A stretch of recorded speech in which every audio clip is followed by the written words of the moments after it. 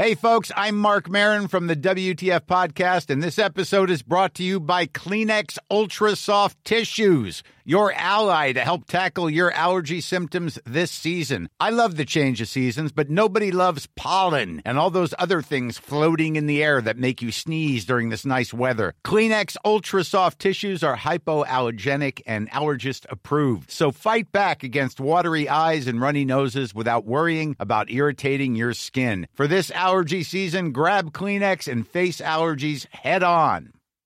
Millions of people have lost weight with personalized plans from Noom. Like Evan, who can't stand salads and still lost 50 pounds. Salads generally for most people are the easy button, right? For me, that wasn't an option. I never really was a salad guy. That's just not who I am. But Noom worked for me. Get your personalized plan today at Noom.com. Real Noom user compensated to provide their story.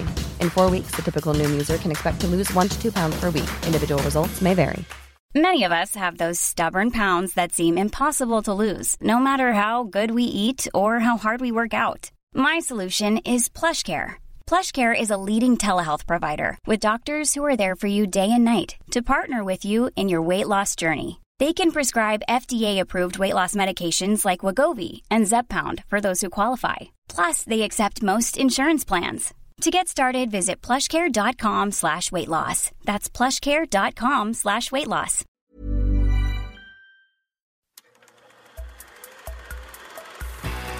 Podcast like it. Just podcast like it. Podcast like it's 1999.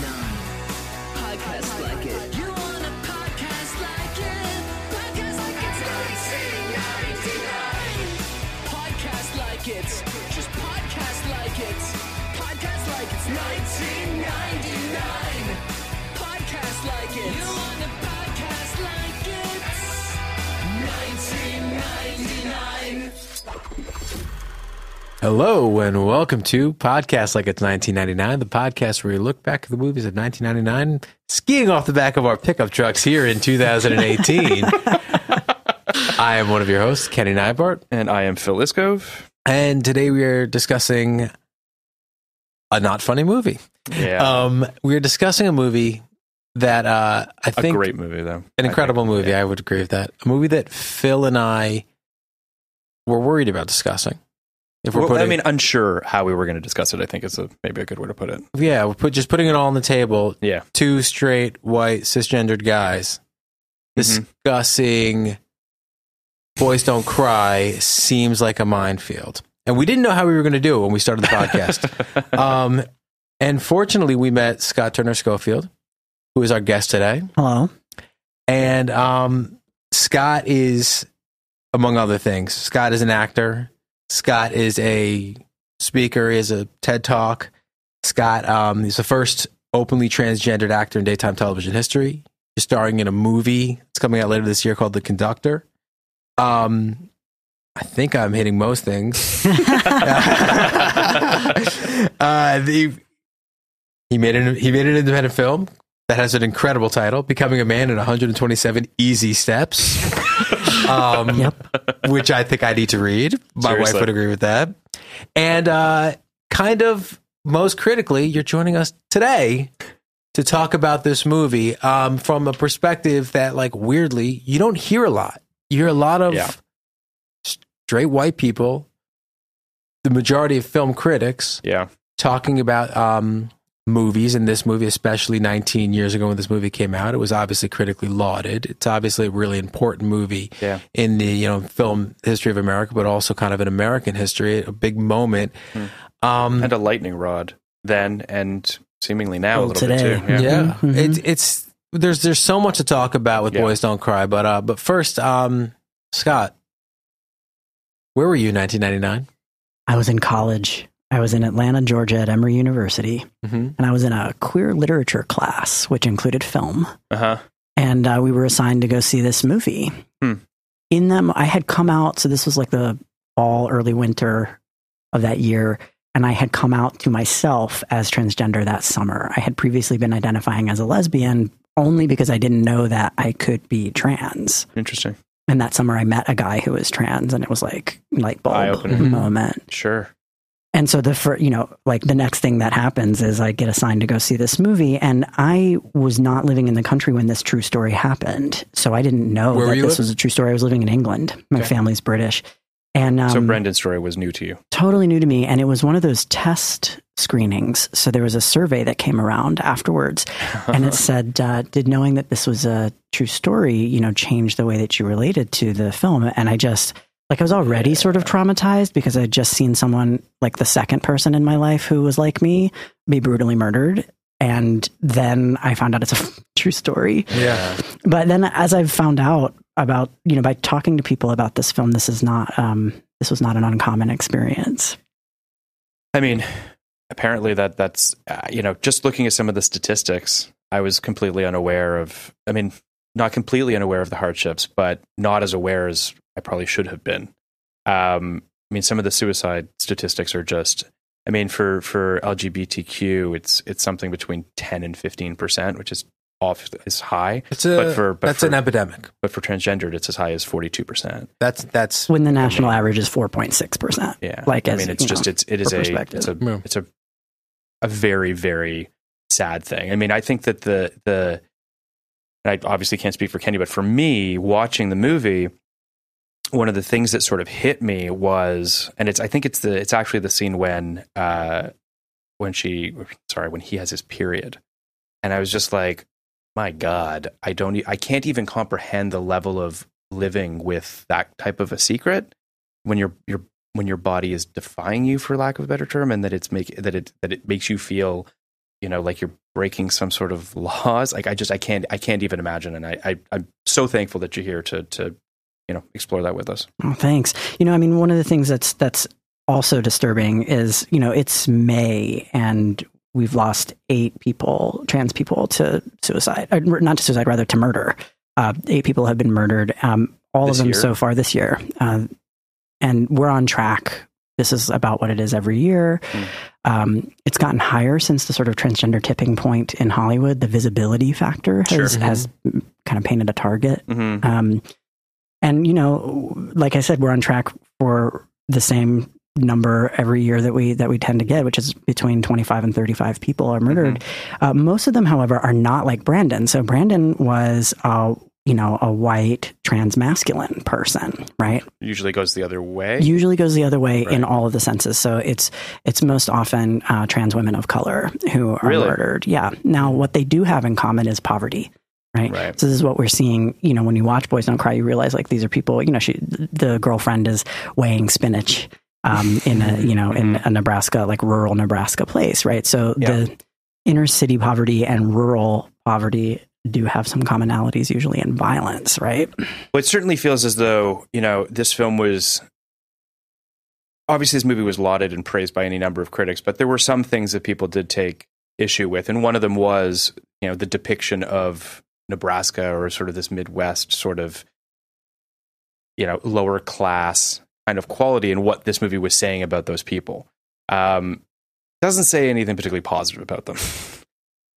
But I do think that one of the things that sort of stuck with me as well was there are several scenes in this movie, before it gets really dark, but where they really just kind of feel like kids. As we mentioned in the intro, the water skiing or whatever you would call it off the back of the pickup truck is just bored kids that are just rebellious and looking to do something and get drunk or get high or, have sex or drag race, whatever it is. And that, I think that part of the film does exist, and it's very much there. It's just the other things are so powerful that it gets lost in the message. One of the things this movie does that I was really struck watching it again, is deconstruct and undercut the classic American coming of age story. Yeah. This is very much like, in its own way, the same trajectory and structure of a Nicholas Sparks type movie, except you can't enjoy it the way you can enjoy that movie. Very true. The entirety of this movie, you're waiting for look, I've seen this movie before. I know what was going to happen, and obviously it's a true story, but the entirety of the movie, you're waiting for that other shoe to drop. And there are hints throughout. So simple things that would be nothing in another movie. Literally Brandon getting his stomach punched, by Peter Sarsgaard's character by fun. It's like, oh, if he hits the wrong part of the body, that could be the end of it. Yeah. That there's this tension the whole time.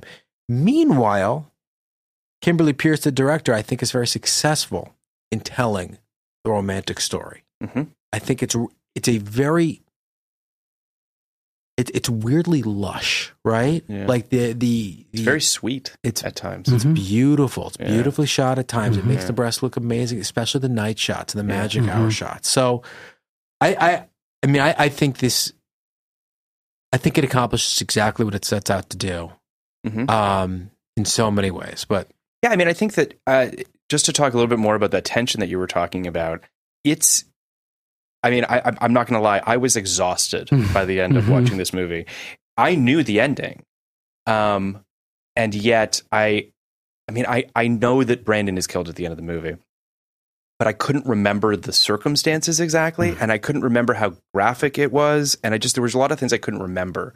So I was dreading that. I was watching this whole film thinking about how Brandon is playing with fire basically 95% of this movie because he loves this girl. Mostly because he has no choice, right? I mean, Scott, you can speak to this. There's a couple plot moments where he could have. That's not really what I mean, though. There's no getting out, is what I'm trying to say, right? So, like, if he leaves, I see what you're saying. Chloe Sevigny's character, he goes somewhere else. There's somebody else that'll, Still going to be Brandon Teena, transgendered female to male, and in 1999 with no money, in probably rural Nebraska, having to figure this all out. So, it's also sort of. Sorry, I didn't mean to cut you off. I when he goes to jail, I was like, okay, maybe he's safe in jail. Like, right? truthfully, in my he head, was on his own in a cell. Maybe he's in a. You know what I mean? Maybe it's okay. And then that outs him. To Lana. It's Lana, right? Lana. I think Lana, sorry. And that kind of, it's to your point, Kenny, at every turn, there is something that can backfire on him and can be a threat to his life in some form or another. And that tension that I felt through the whole film was exhausting. So here's what I want to ask you guys. So watching this film, I have seen this film before the last time I watched it for our conversation, but I kind of like blocked it out. Like I just didn't, Sure. It's a really traumatic movie. I think I weirdly like watched it with a girlfriend, like just, I mean, okay. I just, like, I want you to understand me. Right. Oh, wow. But it's like this kind of, I want you to understand, though this is a really intense, just really intense way of talking about it, and of telling the story, that this is like the worst it can get, right? There's still so much in there that resonated with me as a trans man, right? Mm-hmm. So a trans man, you date women, right? I mean, I date everybody, but I'm married now. You've dated. I'm complicated. I mean, listen, I didn't mean to put words in your mouth. But you have dated women. You have been in this Brandon Teena situation before. Well, I mean, right. So no, because when I did live in rural Texas for some time. My father lived there, and so I spent a lot of time there. When I was there, I was not identifying as trans. I didn't know what that was. And I was not out at all as being queer, right? I knew that wasn't like a good spot for me to do that. Mm-hmm. So then, my dad lives in this one world. My mom lives in this other, East Coast, upper middle class world, where the likelihood of something like that happening to me was, simply because of all the other levels of privilege I had. Sure. Right. But there are still some really salient, resonant truths. And that's what I want to see about what you saw. Right. Mm-hmm. Because for me, I'm watching this and I'm like, yeah, Brandon ends up in Falls City. Right.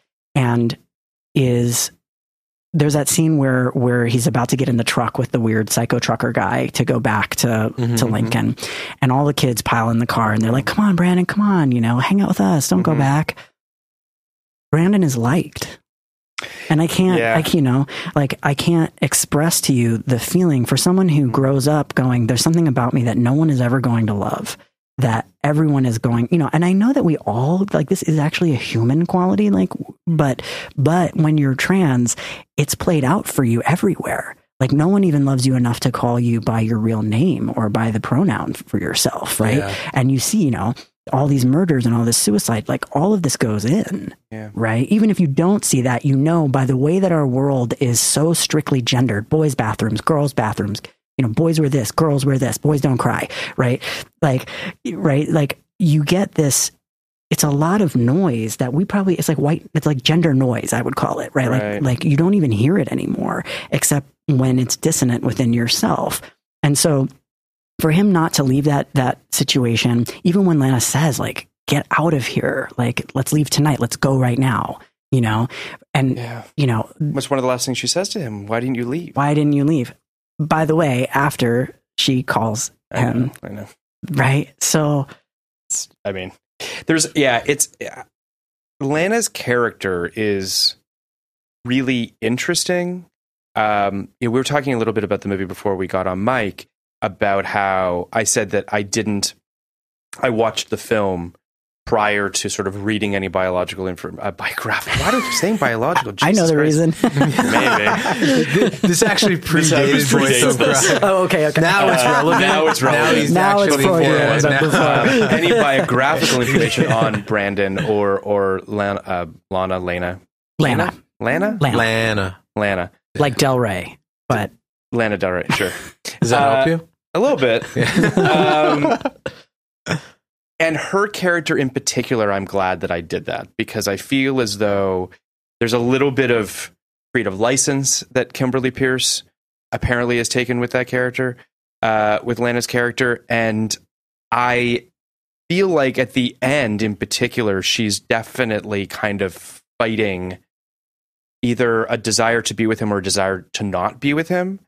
Do you know what I mean? When Brenda goes to her room and you can tell, like, he goes to kiss her and she turns away, and sort of like there's a push and pull going on that even I don't think she's completely understanding, which I imagine how is would she something have the ability to talk about it or even think about it? How would she have the words? There was that, so starting in the bathroom scene where Lauder and Nissen, hold him up and pull down his pants and make Lana look, right? And she doesn't want to, like, what is that about? She doesn't want to, but that's even corroborated in the documentary. Like, she was sort of holding her hands over her face saying she didn't want to look. So what is that about? First of all, until after he's outed in the prison, in the jail, the first thing she says is she kisses him, she pulls away and she goes, "Did you get your hair cut? Like, there's something different about you." Right. And suddenly the switch has been flipped in her head. Meanwhile, she's been in love, and she's in that on that pink cloud or whatever. I agree with that 100%. And though she has no way of articulating it, right, it still comes out in these ways, right? I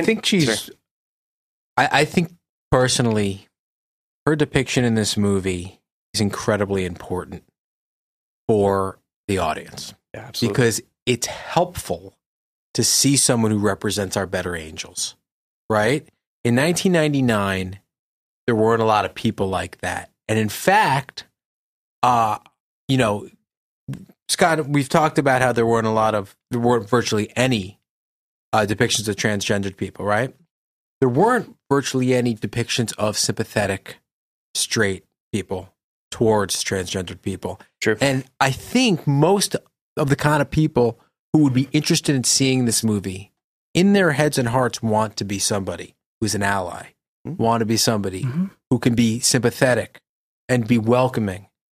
And it's helpful, it's important to have somebody like that in the movie, even if Lana wasn't like that in real life. I think that's... I absolutely agree with you. And I think it really helps. It's vital to the film working. If it's vital to the film working, it's also vital to moving the needle a little bit on how the straight community, cisgender community interacts with trans people. I think there's also,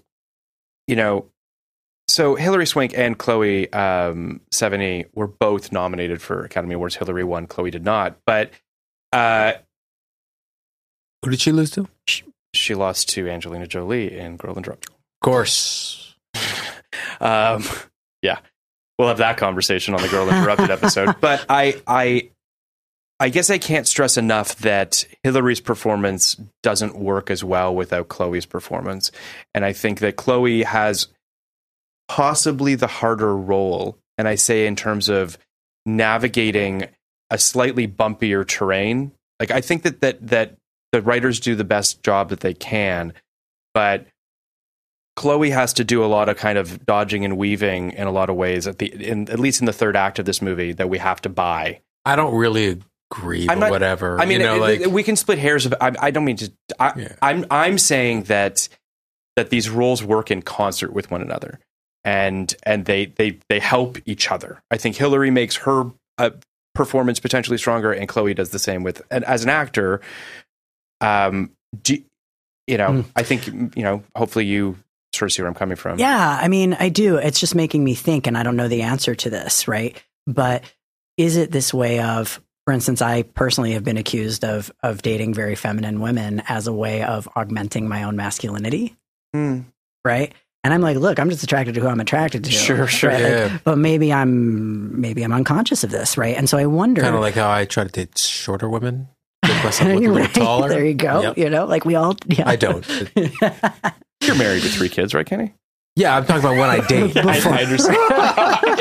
I'm not talking about my wife, I know. who's taller than I am when she's in heels, but I'm talking about all the women I date on the side. Yeah, of course. absolutely. Yes. So yeah, it is this. And so I wonder. It just makes me. And the thing about this movie, I love these questions that it makes us all have, right? And I love that there aren't really answers to it. Mm-hmm. So my question, based on what you just said, is like, well, is that true because you need her femininity to augment his masculinity?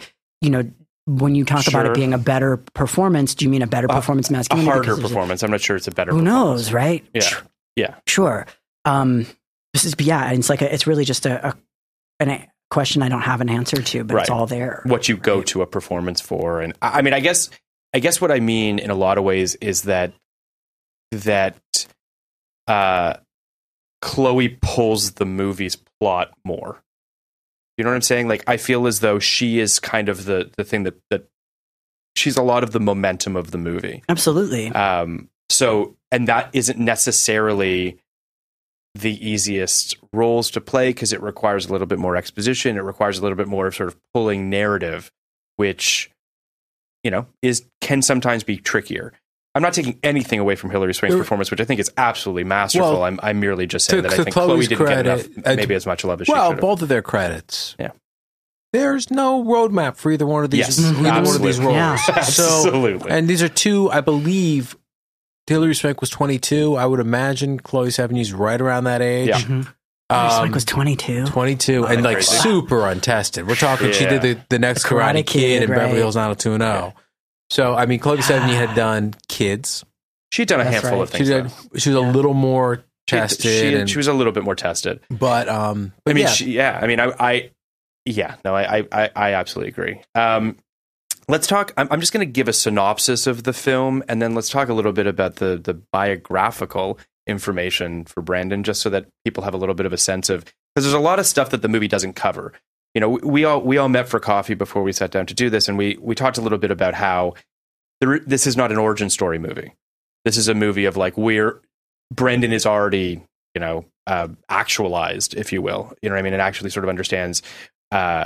So I think it's important for us to know a little bit of this backstory that isn't covered in the film that sort of comes into the film itself. But synopsis of the film is a young female to male transgender Brandon Teena, played by Hilary Swank, leaves his hometown under threat when his ex-girlfriend's brother discovers that he's biologically female. Resettling in the small town of Falls City, Nebraska, Brandon falls for Lana, Chloe Sevigny, an aspiring singer, and begins to begins to plan for their future together. But when her ex-convict friends John, played by Peter Sarsgaard, and Tom, played by Brendan Sexton III, learn Brandon's secrets, things change very quickly. So Brandon Teena was born Tina Renee Brandon on December 12th, 1972, and died on New Year's Eve, 1993. He was an American trans man who was raped and murdered in Humboldt, Nebraska. I'm curious about this because this is something that a lot of people believe that Tina's murder, along with that of Matthew Shepard, led to increased lobbying for hate crime laws in the United States. Do you feel as though that's a fair representation?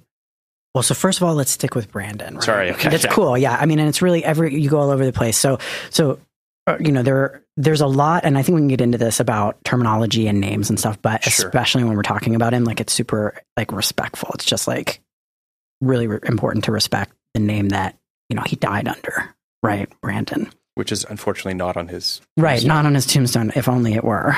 Really sad. But that's what it's like to have a family when you're trans. Won't let go of things, I guess. Right. Yeah. And Brandon's mother, and so it is. It's like, who do you believe? Well, let me tell you, just so you know, you believe the person. Okay? That's who you believe. It starts and ends. All you have to know, believe the person. Yeah. Okay, so, Brandon's murder was really, because of the way that it was reported, even, it was, he was reported as a she under the name Tina Brandon. Like, there was not very much transness around his murder. It was not reported as a trans hate crime. You had a really great group of activists, among them a very important scholar named Kate Bornstein, but also Ricky Wilkins, who started this organization called the Transsexual Menace. Which was really just an activist group, and so they showed up, they were at the courthouse with these big signs that said this was a transgender hate crime. They were really holding the space for who Brandon was. By all, Brandon checks every box that we have for being transgender, just because he may not have even known the word himself. Yeah. Right? He definitely didn't have access to any community around him that would be supportive, maybe a couple friends, right? But he wasn't in San Francisco or New York or someplace where he could be seen and know who he was, right? So even though he was even conflicted simply because he didn't have access to the education, right? Or the words, right? He literally checks every box of what we would describe a trans person as. So I don't think I'm doing him any disservice, and I'm not pushing an agenda. The fact is, transgender people have existed across all time and every culture. Mm-hmm. Sure. So we just called them different things then, and they had, until the 1960s, hormones and surgery weren't even that prevalent. And so, people really just had their names and what clothes they wore and how they cut their hair, and they were definitely still trans, right? Well, in the film early on, and forgive me, is that his cousin that he's staying with at the beginning? I can't remember who that person is. I don't know if they ever really explain it. They don't explain it in the movie. He feels like a composite. Yeah. But at one point he says, what about getting that surgery? Right. And Brandon says, I would, but it costs so much money. Right. I can't afford it. I think that's the plan one day. It feels that way too. If it were possible. But even that was, at that time would be unimaginable for so many reasons. Yeah. So this is what, 1992, 93 is what I would imagine. And those surgeries were just not being done then? Well, yes and no. Okay. But yeah, they were incredibly expensive back then, still are. And also not well, okay, so they are happening.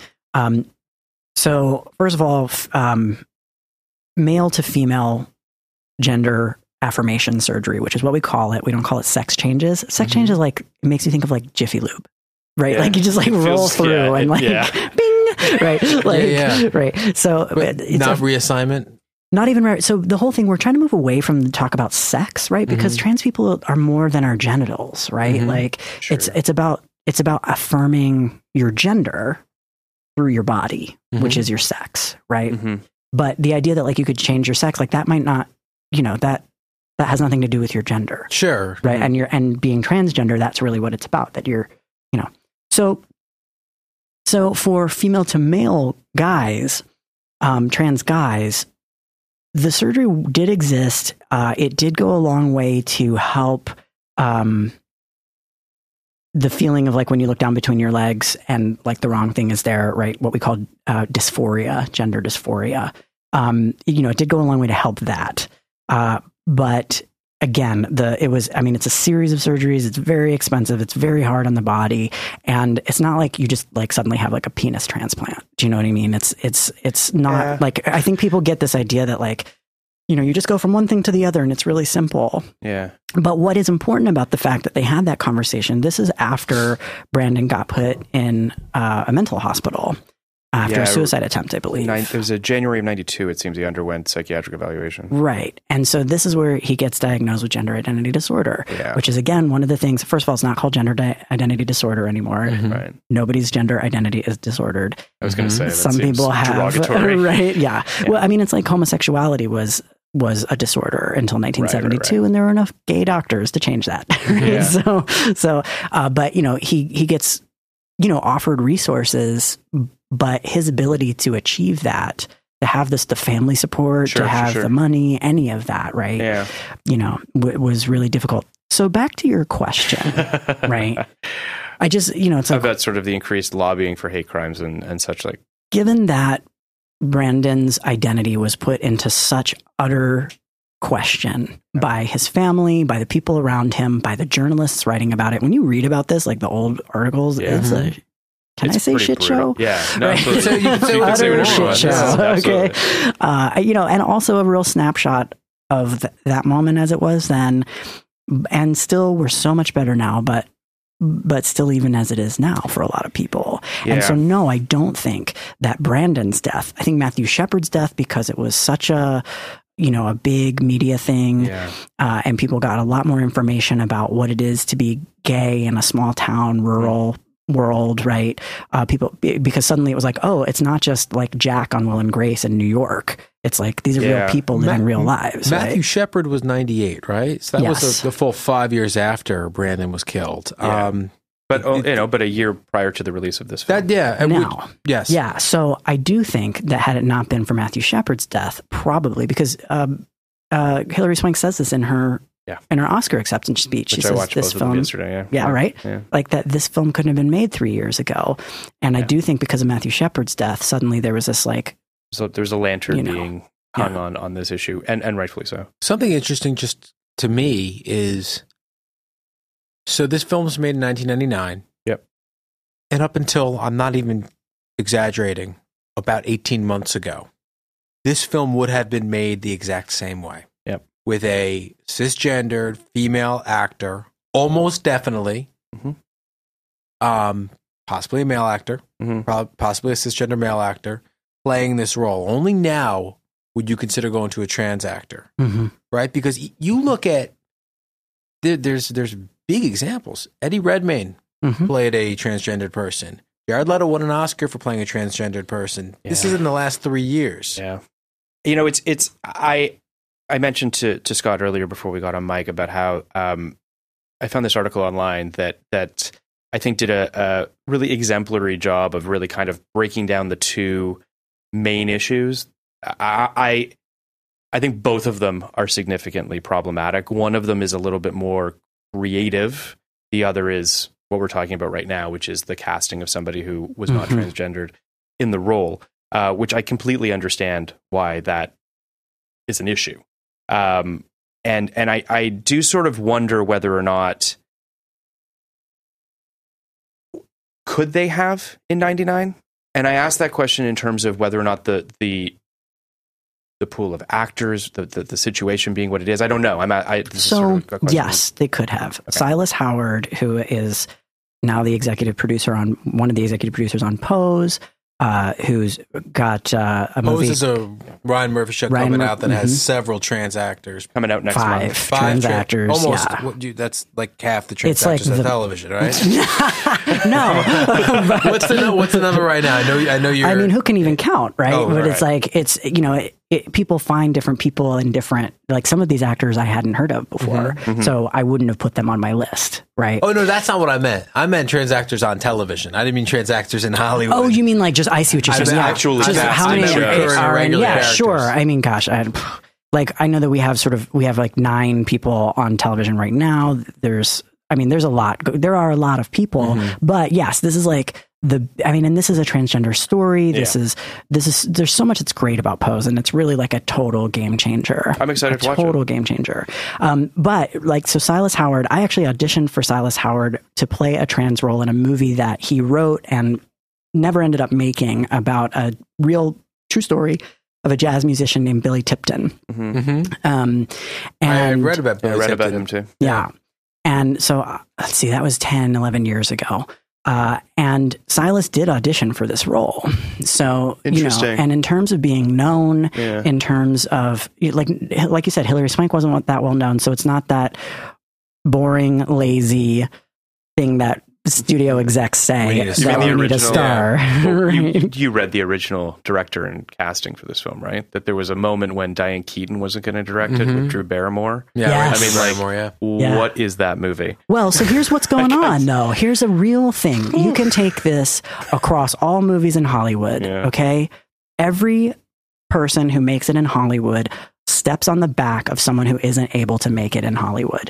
You play a person with a disability. You play a person who's gay. You play a person who's trans, right? It's the cakewalk to Oscar Town. Well, and in this article, they do talk about how, the Oscars are well known for rewarding impressions. It is something that they do. And they love seeing actors, quote unquote, pushing themselves into directions that they wouldn't necessarily. I mean, how many women have been given Academy Award nominations for playing prostitutes or for playing whatever, something that is so, shocking or whatever it is. And then you've got, the Truman Capote, Ray Charles, Harvey Milk. Like, it's just the amount of performances that have been rewarded for mimicking something else is problematic for sure. So I completely understand why this movie was sort of, hit with that issue. This movie was hit with it a little bit, but the people who were hitting it with this issue, their voices were so depressed by society. I didn't know about it until you told me at coffee. Well, because the Reed University situation that happened to Kimberly Pierce, I'm speaking to sort of more now. Back then. Yeah. I mean, there are a couple of things I want to unpack in terms of this situation. First, of course, they could have, but I do think it is kind of a bridge too far to ask them to have done that in 1999 as the first through the gate, especially considering all these other, mimicry performances. So I think there's that. You also had made the point when we got together that I blanch at the idea that person A can't play person B, right? Like I always have the idea that, if you say that only, for instance, only a white person can play Alexander Hamilton, you don't have Hamilton, right? Sure. But you made the point. I think this is the right point.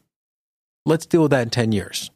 Once we've established that that trans roles could be filled by trans people, disabled roles could be filled by disabled people, et cetera, because we've never done that. Right. Or however long it takes us to even up the playing field. We've never allowed marginalized people. For some marginalized people play, some, but you still have situations where Aladdin had a hard time casting and Mulan, and rightfully so. There's a lot of public pressure to get those castings right. Yeah.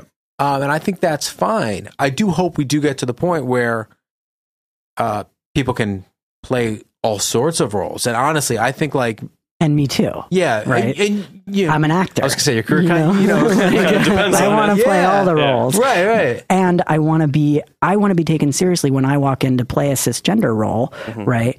I want to be taken seriously as that, right? And just as much as I want to be taken seriously if I walk in and try to play the role of a school teacher or a psychopath or, any of these other things, I don't want my gender identity and a transition that I made 20 years ago almost now but unfortunately what it does is I walk in and they go, oh, trans actor. It's like this big wall. It's like is this thing on? Is anybody, you know what I mean? Can I ask you a question about that? Is that on your resume? Is that, do your agents tell them ahead of time? Well, and then there's this whole thing. How do you feel about that? Yeah.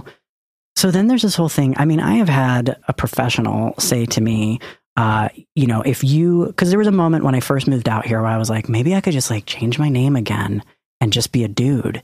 And because you can't tell by looking at me, right? So I was like, maybe I could do that. And we call it going stealth, right? It's very hard to do because of the internet. And, it's just and also because it means you can't really have, as we see, and I mean, Brandon was stealth, right? He was unable to have truly intimate experiences in his life because there was always this panic about whether or not he was going to be found out. And then that was made real, right? But I talked to someone in Hollywood about it, and they were like, you know what, if you did that, and they were a director, they're like, if you did this in my movie, I would have you blacklisted in Hollywood because then people will be watching something that I didn't intend. And I was like, but you can't tell, like, I'm a guy, like you can't, well, still you would be putting something on my art and without my permission, and that's not okay. I've had another, I've had someone else. That person, in my opinion, is a bad director. A fucking monster. No, it's just a bad, I mean, yes, a monster, but also a bad director because it has, art has nothing to do with what you bring to the table outside of your abilities as an actor. Once you're on screen, you're that character, and it's the director's job to make you fit into the movie he or she is making. So that bothers me as an artist. But go ahead. Right. I had another person say to me, if we can't send you out for romantic male roles because you will put the sexuality of the actress in question. And I was like, so wait, the fact that I've done all of this with my life, like I've worked harder for the M on my driver's license than you ever will. Right? Like, and yet you're still saying everybody still thinks I'm a chick. Yeah. Okay. Right. Yeah. And the thing was, like, this again was a professional, and I have to like sit there and just like take it because it's their rules. Yeah. Right. There's nothing I can do about that. And this is something that, you know, trans people in Hollywood face all the time. Why I say in my bio, I'm the first openly trans person in daytime television, because I guarantee you there's been others, but they just couldn't tell anybody, right? Because they built their livelihood around, and they live with this deep fear of being found out. And hopefully that will never turn out the way it did for Brandon. But this is a common transgender story. This is something that, you know, and the thing is, then people accuse us of lying, right? And we talk about this like secret and all these things. And it's like, actually for transgender people, first of all, coming out is different. Right. When I come out to you, I do this professionally, I want to have the conversation and make it known. So I'm always out about being trans, but I do always worry that makes everybody around me think of me as less of a man, right? I'm like undercutting my own identity. Most trans people, we've worked really hard to live as the men or women or non-binary others that we are, right? And by not telling you something that happened in our past, we're not lying to you. We're living our truths now with you. You know, it's very clear to me that it's a double-edged sword, right? It's not the same as cisgendered gay person, where it helps to be It helps to be open for other cisgendered gay people. In and Out, another 1999 movie, right? Was it In and Out of 99? It wasn't 99. Was it? Oh, was it? I thought it was. It was 97, I think. Oh, it was close. But still close. That is kind of the idea of that movie. You know, it's very prevalent in Milk. You know, there's the big scene in Milk where they all have to call their parents, essentially, because when they know one of us, they like one of us, right? Or they like all of us, I think is the idea. Yeah. But it's not the same for transgendered people. Obviously, you know, it does feel like a damned if you do, damned if you don't. I really, you know. Listen, when we had coffee, we talked about how Boys Don't Cry didn't launch a million movies about transgender people, whatever.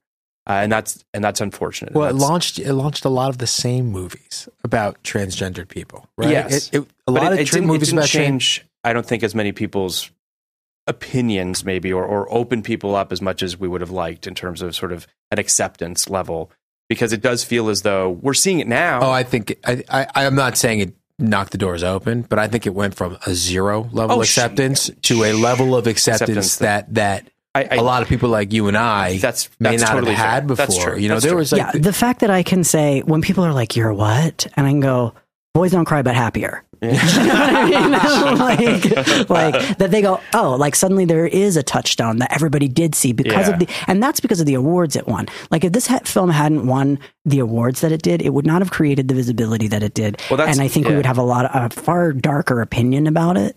Yeah, for sure. I mean, I think that to just sort of pivot back to Brendan a little bit and to some of sort of his backstory. I guess there was Tina at the time, because at this time. Well, so we don't do that either. Oh, we don't do that either. Yeah, so we have to respect the person, like, because the fact is, Brendan was Brendan his whole life, right? For a time, he lived as Tina because his family made him and whatever. No, how could you know this? Do you know what I mean? I didn't know that. So also, when we talk about folks, I know it's confusing because like gay and lesbian are like adjectives, right? Transgender, use it that way too, not transgendered. Like we don't say like Ellen is lesbianed. Okay. Right? I know it's like a confusing thing too. So Brandon's a transgender man.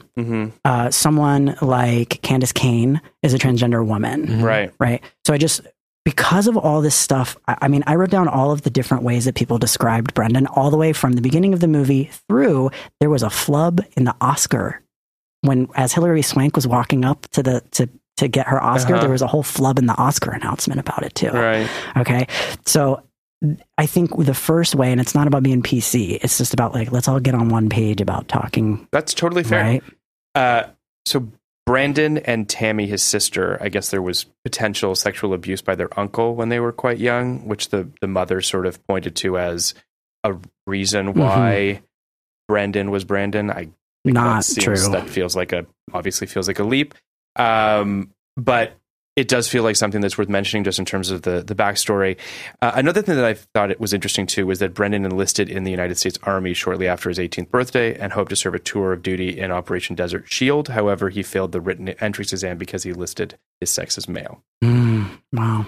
So you have to wonder what his life might have been like had that played out the way that it differently.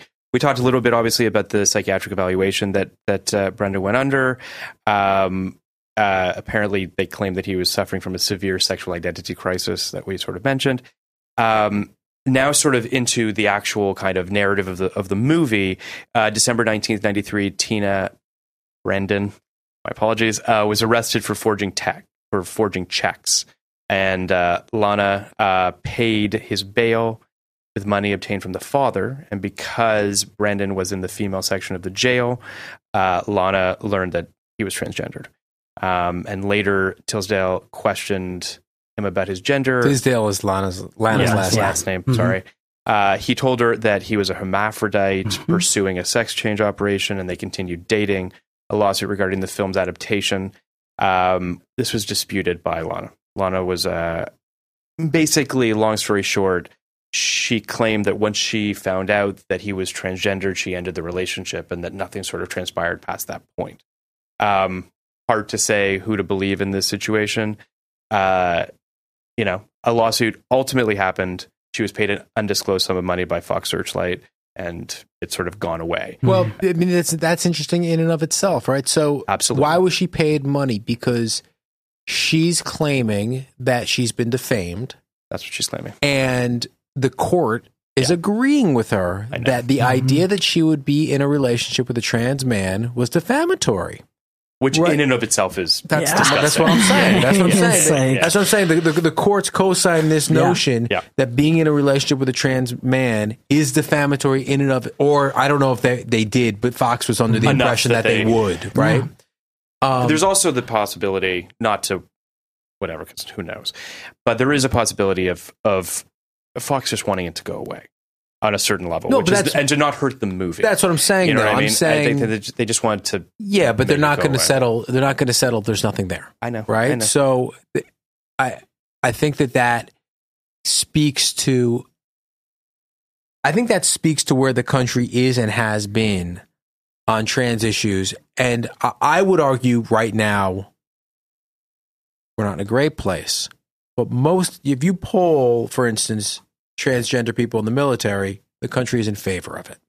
Yeah. So, by and large. So, we are in a pretty good place relative to where we have been in terms of the overall tenor of the country. I think yes, I fully agree. I think that Lana's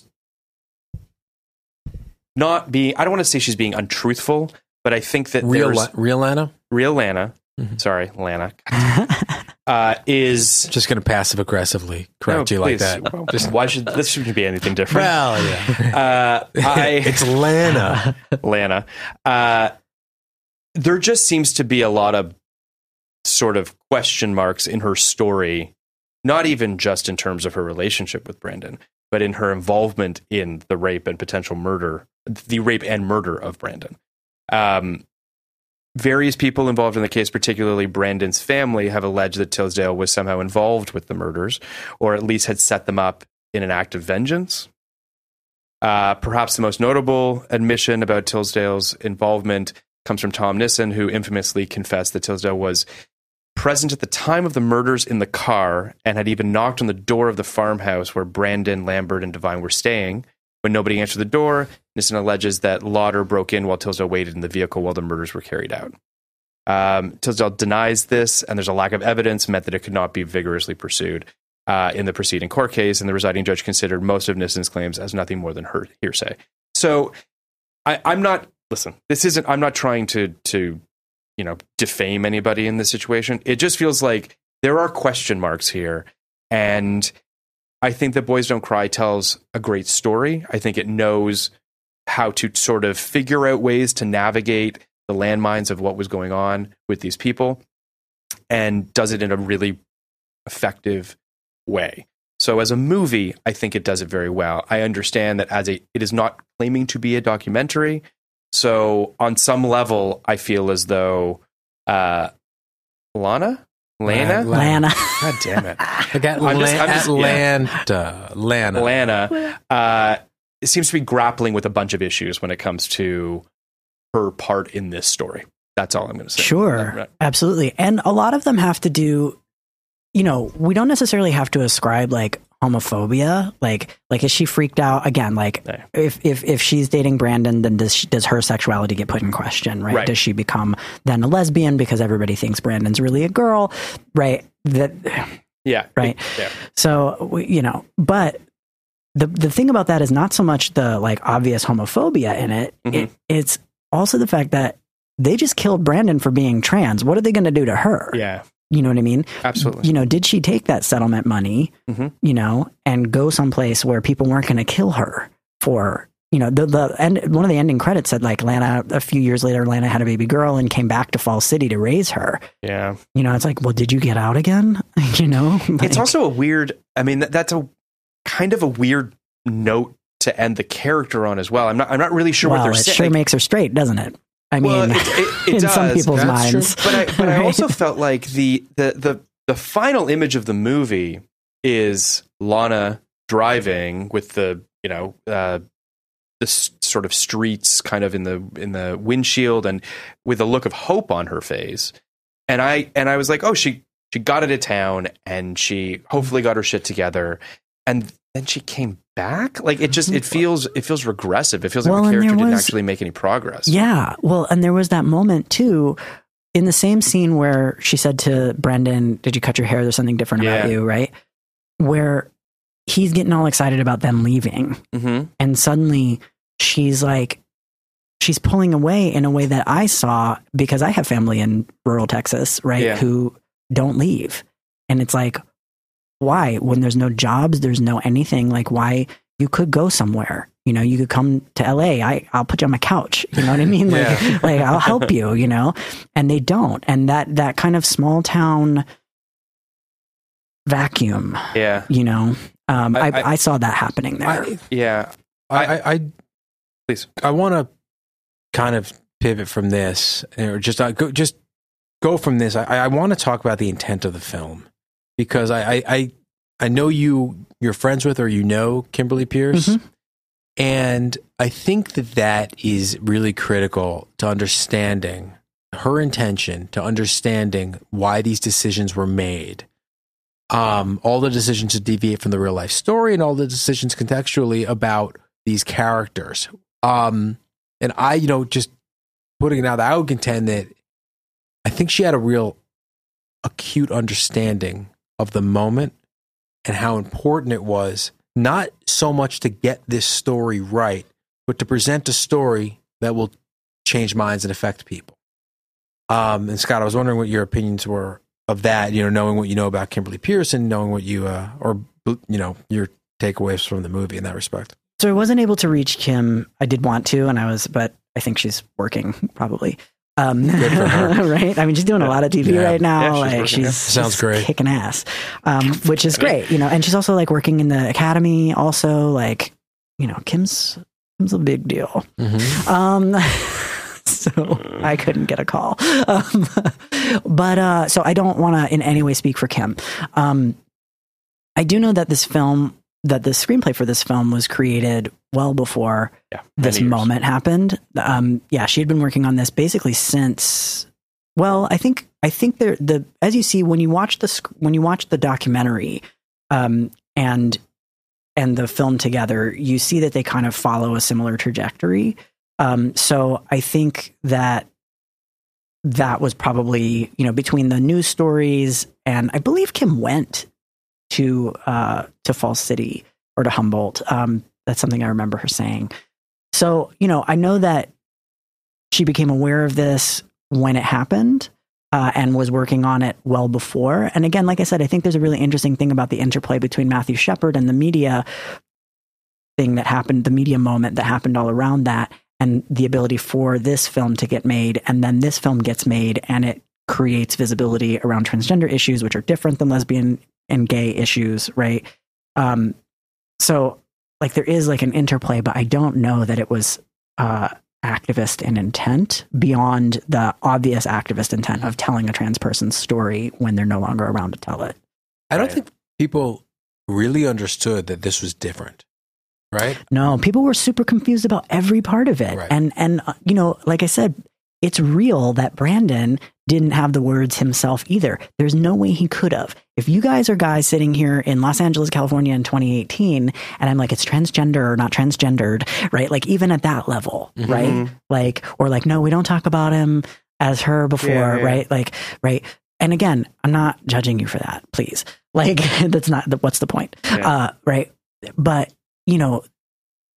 there was just this like utter lack of information. The internet was barely a thing, really, and like communities were so small, especially trans communities, so small and loose knit. At this time, there was a photocopied and mailed newsletter called FTM International, made by one guy and some of his friends in San Francisco, that if you could find, and then if you could find it within yourself to like send in a card asking for it with a self-addressed stamped envelope, what I mean? Like you would get some information, but that was how it was, right?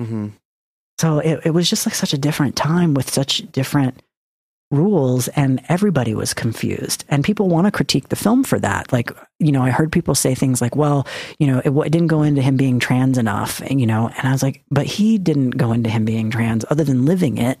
Yeah. I mean, I don't think I even fully comprehend how hard it must have been to make this movie.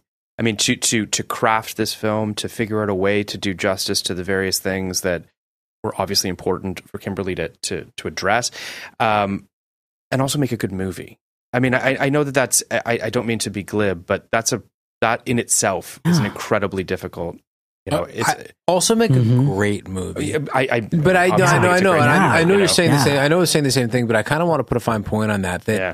That this would have been a good movie most of the time, right? Like most director, it seems really difficult. Yeah, but in a lot of ways, it's a slam dunk, right? The story, and Scott, you had mentioned this when we got together. It's a really good point. Like transgender stories are really interesting stories. They start really interesting, right? Yeah. And then they keep. It just gets deeper. Yeah, it's like great movies are about identity, and this is right there on the surface. You don't have to fake it. So that stuff's pretty easy. The violence is pretty easy. If you can get people to do it, it's pretty easy, and it's really jarring, and it's real.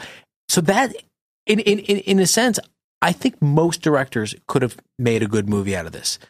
She made a great movie. To make a great movie and hit all those moments. I agree. I love another movie I love that this reminded me of, maybe for all the wrong reasons, is Monster. Yeah. Mm-hmm. And Monster's a great movie, but it's not quite on this level. Mm-hmm. I think it's also worth noting, directed by a woman as well. Mm-hmm. I mean, I think that there is the way this film navigates toxic masculinity, the way it just navigates masculinity in general, I think is so adept and so it's just gracefully dealt with. It's I don't think it's a coincidence is what I'm getting at. I don't think it's a coincidence that we're seeing that look at Catherine Bigelow or look at this film or look at Monster. There is a current there of how women can explore masculinity in a far more nuanced and interesting way than men are capable of doing it, it seems. I'm going to talk a little bit just about the release of this film because I feel like, we should probably get into that at this point.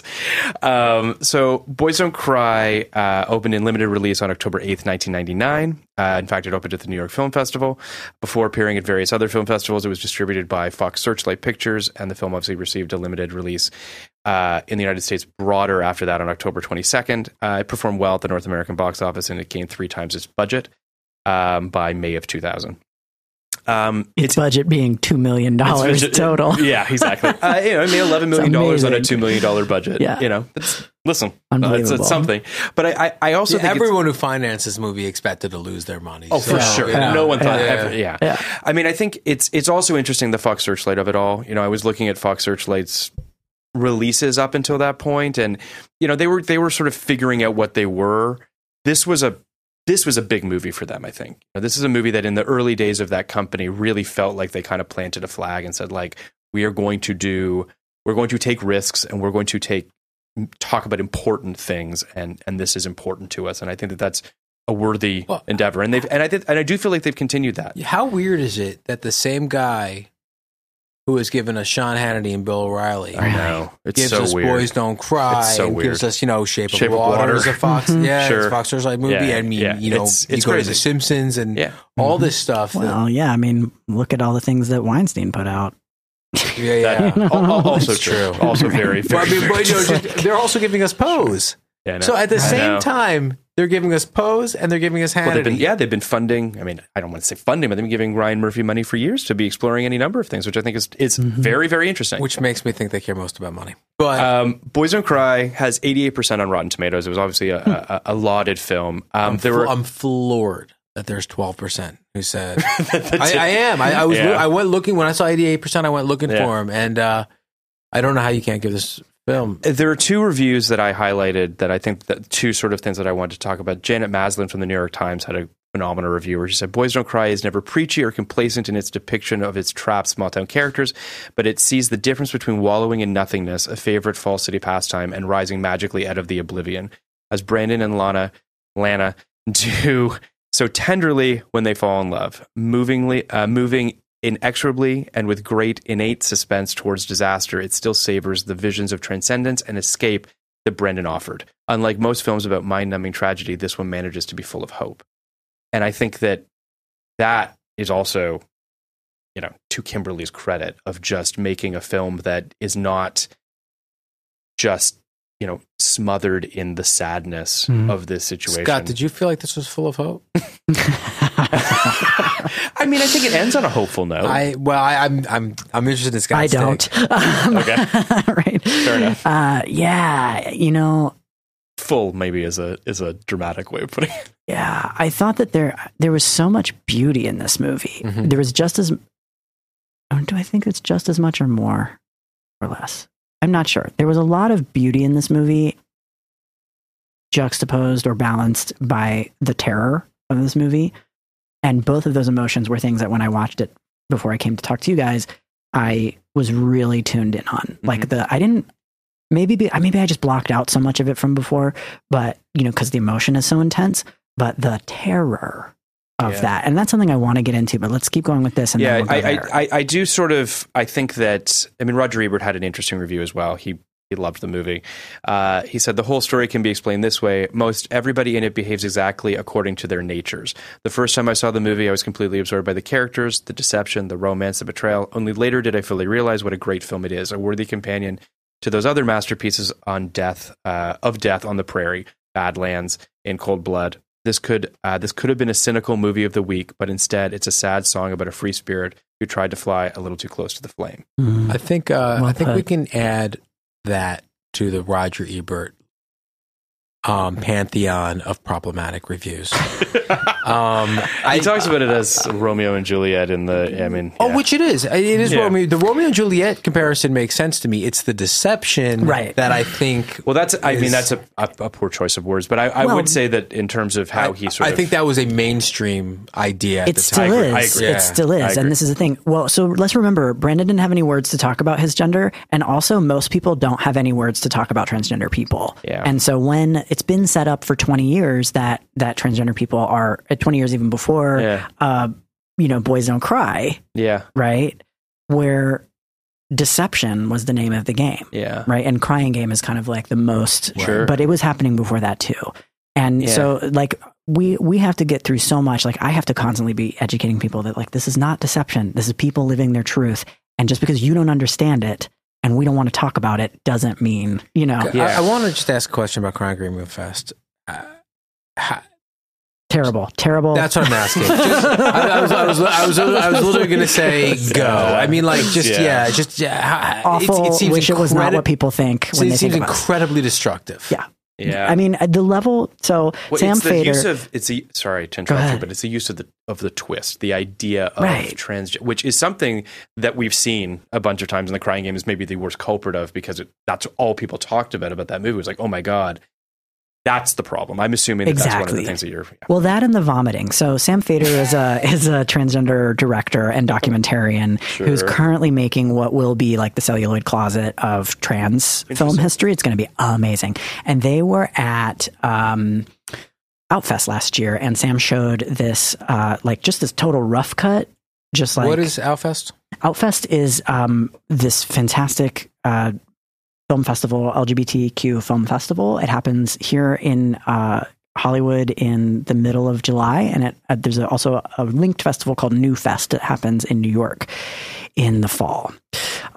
So Sam did this thing where it was just like snippets of the reaction to trans, like finding out the trans reveal, right next to each other, just to show like transgender representation, just a total rough cut. And it goes Crying Game, and then literally for about 8 minutes, it's vomit. Everybody started doing their like response to trans reveals as Ace Ventura, vomit. I'm assuming being one of those. Ace Ventura was one of them. Was like one of the worst among them. Naked Gun. It even went through like The Simpsons did one. I mean, it was just, but I'm talking 8 minutes of like a 20-minute film of transgender representation through history was vomit because of that movie, I kind of want to highlight something a little bit that we said again, which is how this movie could have been a disaster. And I say that just because of, to your point, Hollywood's inability to really understand the issue that they were about to, make a film about. For instance, I think we talked about this at coffee, the working title for this film was Take It Like a Man. which is a bad title. Which is a bunch of reasons. But also just like that to me exemplifies how this could have gone wrong. I feel as though Hollywood could have dropped the ball on this, and it's to Kimberly Pierce's credit. Who saved it? Someone saved this movie, but it was a story. I mean, this documentary comes out in 98, and it's a documentary that people saw, and it was a thing that people wanted to explore. And Hollywood has tripped over itself many times in situations like this. So again, this movie's great, and I'm thrilled that this movie exists in the form that it exists in. It's also interesting. We've talked a lot about the turn of the millennium. We've talked a lot about toxic masculinity in crisis. We've got American Beauty. We've got Fight Club. American Psycho comes out in 2000. This film. There's many others, being John Malkovich. There's lots of movies, so many of them at this time. There's a very just interesting page that's turning in how Hollywood is examining masculinity, which I think is really interesting. In terms of the making of this film, it was shot in a little over 30 days, which is also insane to think about. A testament to everybody working at the top of their game in order to make a movie of this quality under that kind of duress, or at least under that time constraint. I think it's interesting that Hilary Swank was born in Lincoln, Nebraska. I think that that was one of the things that she talked about. I mean, even in her acceptance speech, she talks about how, I was raised in a trailer park, and now I have an Academy Award. She had a famously difficult upbringing. Yeah. Yes. And I mean, look at what she's done. I mean, it's an amazing thing. I think something else she said was like holding up the Oscar and saying, "Guess living out of our car was worth it, Mom." Yeah. You know? Like, and we'll be back momentarily after this special announcement. With over 60 film and television appearances, Julia Roberts is perhaps the most famous actress of our generation. You know you love her. We love her too. And during this year's Hollywood Fringe Festival, you can get closer to everyone's favorite pretty woman, and you won't even need something ready to wear. This June, the Asylum Theater Company at the McAdam Place Theater proudly presents The Complete Works of Julia Roberts, a parody musical. The Complete Works of Julia Roberts follows Jessica, a young woman just trying to make it on her own in LA when her many life obstacles drop into her lap all at once. Jessica is surprised to find herself accepting guidance when the iconic roles of her favorite actress come to life in her living room. Take a journey with Jessica as all her and your favorite Julia Roberts moments come to life in song in this hilarious ode to America's sweethearts. If you're in the Los Angeles area, head over to hollywoodfringe.org for tickets to see the runaway hit of the summer. And here's the hook. No need to be a money monster to purchase tickets because our listeners can use the exclusive code podcast99 for a special discount. That's discount code podcast99 when you purchase your tickets through hollywoodfringe.org and click on the show page, The Complete Works of Julia Roberts, a parody musical. Tickets are on sale now, so buy your tickets before they sell out, because it's no wonder this world premiere is giving audiences something to talk about. Thank you so much for supporting this show. Sounds like a very good idea. It's a fun show. You should go and see it. You should get tickets. Also, just as a side note, it's a podcast with a capital P. So podcast 99 is the discount code. Podcast 99, capital P. So there you go. And it's 99 is in the number 99. Mm-hmm. Thank you so much. Check it out. It's a great show. Before we just go on, Scott, you had mentioned that you did a Twitter poll I won't laugh when you hear what it's about. But just Twitter polls in general. Actually, it was Facebook, kind of but yes. Facebook about people's reactions to this film. I wonder if you want to just read some of them or just... Sure, yeah. So actually, some of them were really... There ended up... So I got 156 comments back about this, which was so intense. And it took a really long time to kind of... Because I wanted to be sure to write to everybody because it is traumatizing. Like, I wanted to be sure to be in conversation with people. One of the things that I heard a lot of was people talking about, like, I knew I was trans and I stopped my process as a trans guy. Like, I stopped transitioning and like went back because I was like so afraid. I heard that at least 5 times from different trans guys. Upsetting. Yeah. And again, I don't think that that's something like Kimberly intended or that anybody would have wanted from this, but it shows you that. See, the thing about trans representation, especially in Hollywood, is like, it's not really for us. Do you know what I mean? Yeah. And if someone had been thinking, like, what would it be like for this to be the first big movie that a trans guy ever sees about himself? Like, I think they might have made another choice, right? But it is a testament to the power of this movie, just to be, you know what I mean? Like, I agree that is not the desired effect, but it is a testament to the fact that this movie is so effective at making you care about these people that it can, absolutely have that kind of such an interesting effect. point, though, that it's not really for you. I mean, obviously I'm looking at it from my, my own privilege. Mm-hmm. And I've been talking from that vantage point this entire movie about my representation in the movie being Chloe Sevigny. Sure. I hope not being one of the guys, but that's, is there a movie that you could point to as a... Hey, I'm Ryan Reynolds. Recently, I asked Mint Mobile's legal team if big wireless companies are allowed to raise prices due to inflation. They said yes. And then when I asked if raising prices technically violates those onerous 2-year contracts, they said, "What the f*** are you talking about, you insane Hollywood ass?" So to recap, we're cutting the price of Mint Unlimited from $30 a month to just $15 a month. Give it a try at mintmobile.com/switch. $45 up front for 3 months plus taxes and fees. Promo rate for new customers for limited time. Unlimited more than 40 gigabytes per month. Slows full terms at mintmobile.com. Hey, Dave. Yeah, Randy. Since we founded Bombas, we've always said our socks, underwear, and T-shirts are super soft. Any new ideas? Maybe sublimely soft. Or disgustingly cozy. Wait, what? I got it. Bombas. Absurdly comfortable essentials for yourself and for those facing homelessness. Because one purchased equals one donated. Wow, did we just write an ad? Yes. Bombas. Big comfort for everyone. Go to bombas.com/ACAST and use code ACAST for 20% off your first purchase. Affirmative portrayal of the trans experience? There's a great indie movie by Silas Howard, actually, called, and it was made a long time ago, called By Hook or By Crook. Mm-hmm. And when I saw that movie, that was the movie that lit butterflies all over me. It was a buddy movie about two trans guys.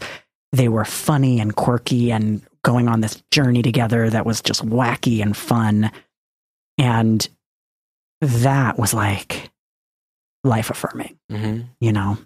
And I wanted mentioning Silas, like, so we have a friend in common named Lynn Braidlove. Silas was in a band with Lynn, who sometimes goes by Linny too, called Tribe 8, which is a kind of queercore band in San Francisco for a long time.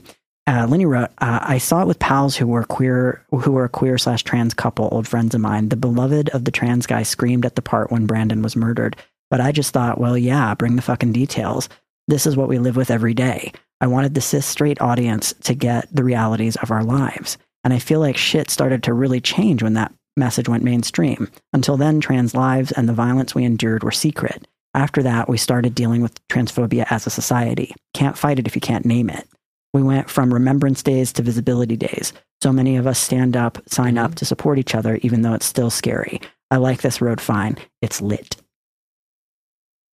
That seems like that's a positive way of coming out of this, which is, I mean, that's great. Right.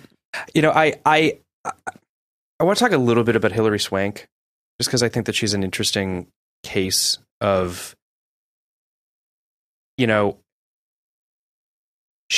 I think she's a beautiful woman, but I think she's also not maybe what Hollywood or America, I don't know. She never became a movie star.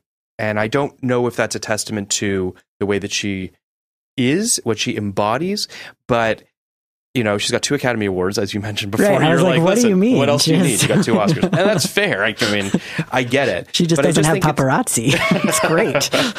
I think she's just an interesting career a little bit. And we don't need to go into a whole long thing about it, but it just felt like something that it was worth highlighting and just saying, like, she's amazing in this role. She embodies the character in every way, shape, or form. She's tremendous in it. And I want to eat my words from our American Beauty podcast when I said that I thought that Annette Bening should have won for American Beauty. Having not re-seen this film since '99, I mean, there's no question that Hilary Swank should have won for this role. She's absolutely amazing in it. And it is a performance filled with life and a love of life and just an excitement and you know, I think that she's just tremendous in this movie.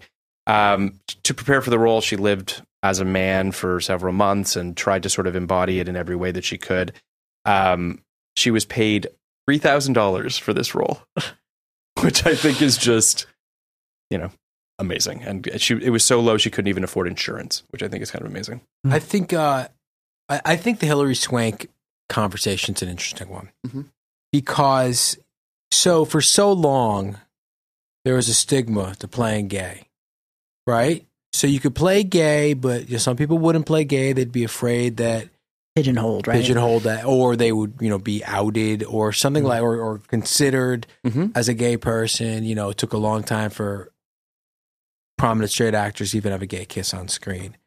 Hilary Swank is the first prominent person to play trans. I think that is the reason that she hasn't had the movie star career. That's interesting. You're speaking of. Now, there's the other part of it, which is maybe she never would have even made it had she not playing this role. Maybe we would never even know her beyond the person who played the next Karate Kid. But it's no coincidence that her second Oscar came for a somewhat masculine role as well. Androgynous character to a certain extent. She's playing a fighter, and she has, she has lats upon lats. And, she's great in that movie. She's a great actor. Yeah. She's a tremendous actor, but you know her from 2 roles, right? And maybe Insomnia. I was literally just going to say that's the only other, because I was looking at her filmography last night. Maybe Insomnia, but not so much. I mean, so basically, there's now this thing where there's a Hilary Swank role, which is essentially means a masculine role. Yep. And that's not necessarily who she is. I think when you watch the Oscar speeches today, she's not a particularly masculine person. And I do think that has clouded her opinion and her career, again, after having won these 2 Oscars. Her career has kind of suffered, I think, because of that. I agree with that 100%. So she's an interesting situation, I guess. I mean, a predicament on some level to be labeled as something. I mean, obviously this speaks to this whole podcast, but do you know what I mean? Just that Hollywood, as you said, loves to pigeonhole people, loves to say like, this is your lane, stay in your lane. Mm-hmm. And it's unfortunate that tends to be the case. Preconceived notions and all that stuff getting into the mix is it's a bummer. Well, they see you do one thing and they just want you to do it over and over and over again once you're kind of in that studio system. So, I mean, also like she played Amelia Earhart, you know, and it was like that. And apparently the movie flopped because I never saw it. I never even heard of it. But then when I started looking, but again, it makes perfect sense, right? She's got the short hair, you know, you know. I mean, I have the only parallel. I'm like racking my mind for a parallel. It's not a good parallel at all, but it does kind of remind me of it in its own weird way. It's Chris Tucker. Because Chris Tucker is expected to do one thing. Oh, yeah. Only one thing. Yeah. And when he deviated from it in Silver Linings Playbook, pretty much ignored. Yep. You know, remember people said Chris Tucker might get nominated for an Oscar in this movie. Like, this isn't my Chris Tucker. A little forgettable in that movie. I don't mean to be like, he's good in it. He's not. It's not the greatest. It's not the greatest role. I'm not trying to say. I'm not trying to say he's great. All right, he was in that. But it's clear to me. Yeah. That by taking that role, yes, Chris Tucker had aspirations aside. You know, look, very kind of Jamie Foxx is a very similar actor. Jamie Foxx was a in living color guy who's doing over the top characters, and then who happens to be incredibly talented, and then played Ray, and now and in Collateral in the same year now could do anything. Mm-hmm. There's no role that you wouldn't put Jamie Foxx in. I think Chris Tucker probably had similar aspirations. And he's been pigeonholed as the fast-talking, silly dancing guy, and that's kind of the end of that for him. So, best I could do. But that's, I love the fact that we did it. That Chris Tucker got talked about on our Boys Don't Cry episode is fantastic. Chris Tucker gets paid $20 million to do one thing, and only that one thing. I want to talk about something that I think you alluded to earlier, which I think we can fold into this idea. Which is that article that I mentioned earlier had 2 things that it felt that the film didn't, that dinged the film a little bit. The first one being that they did not cast a transgendered person in it. The second is that the whole movie is about a gruesome death. And that it is sort of, it falls into Hollywood's love for issue pictures. And a gruesome rape. The rape scene is just absolutely, it's horrific. And actually, interestingly enough, one of the things that this film did have to deal with was the ratings board, the MPAA, right, which gave the film an NC-17 rating. And what was interesting is that the MPAA especially named the scene because of what we just mentioned, the scene where Brandon is raped, and also the scene where he gives oral pleasure to Lana, whatever. Sorry, Lana. And those are the reasons for the NC-17 rating. And what's interesting about are you reading oral pleasure off the screen? I am. Yeah. It doesn't seem like what you normally would say. I can say something new when Brendan goes down there. I know. That's what I'm saying. It's like oral pleasure. I'm looking out for you, Phil. Well, thank you. I think Kimberly Peirce said she was shocked by that. And what's interesting is that they commented as both those things. They took issue with Lana's orgasm, and they took issue with the rape. But they did not take issue with Brendan being shot in the head. Right. Or beaten severely. So upon re-editing, they were able to hold him up, and it's awful. It's absolutely awful. Those are the scenes that the MPAA was like, that's cool. But so she re-edits the film. She gets an R rating. She trimmed some of the rape scene down a little bit. But this is all just a long way of saying that might be the thing that hurts the film maybe the most to me, which is that idea of just Hollywood's desire to sort of make issue movies. This idea of like, I'll make this movie because it's saying something and it feels important. I put that in quotation marks. It is important, but that's kind of the thing, the Hollywoodized element of it. And I understand that that's how the movie gets made, and that's how the movie gets in theaters, and hopefully it opened people's eyes, and it seems like it did, and that's all fine and good. You sort of know what I'm getting at, right? Like what I'm sort of, this fear thing, this kind of, all of those things are kind of folded into this idea that I find a little bit unsettling. Sure. It's one thing that you mentioned, actually, when we were talking earlier, or when we were talking, anyway, we talked about how, what was startling about this film for a lot of people was that you show up and you're in Brandon's life. And it's not a coming of age movie. It's not a movie about Brandon's transition, right? You're just like in Brandon's life, for better or worse. There you are. You're going through it with him. You're going through like his real life, right? And actually, I think that's the most important thing about this film in its entirety, because nothing has happened like that. That's interesting. Right? Like America is in its transition where you're all the straight people are like, and even gay people are like, what is this trans thing? Walk us through this story. Hold our hands. Make us feel comfortable. And this movie was like, nope, we're going to do this. So if they throw you in the deep end. Right. Yeah. So if it used that sort of issue-ness as a way, to do that, and I don't even think it was that, well thought out. I think they just wanted to tell the story, right? Because like I said, again, trans stories begin at the highest stakes possible, right? Not to and then go forward. Not to outright disagree, but I disagree. I think it feels like an outright disagree. I disagree. I think it was thought out. Because it notedly starts after the haircut, right? Mm-hmm. The first moment you see Brandon is when Brandon is looking at his new self. Mm-hmm. So it ends where I think that most movies would have. I'm sorry, it starts where I think most movies would have ended. Yeah. So I think that like you don't even see the haircut. It's like, here's your new haircut. Yeah. And it could have that couldn't have been maybe he didn't go from long to short. Maybe that was just a trim. Yeah. And he was just getting it shorter than, but yeah, totally. Sure. Right. So yeah, the fact that no one has done that again. Yeah. I mean, well, like if you look at Transamerica, that's another one where, which came out like 2006, I think. Yep. But you are dropped into her life. So it just, again, feels like a process movie. Like there's a journey to it. Whereas this, for the tragedy that it is, it tells like one complete story that isn't so much like, I guess you're on the journey of like how everything went down, but it's not a journey of like self-discovery. Right.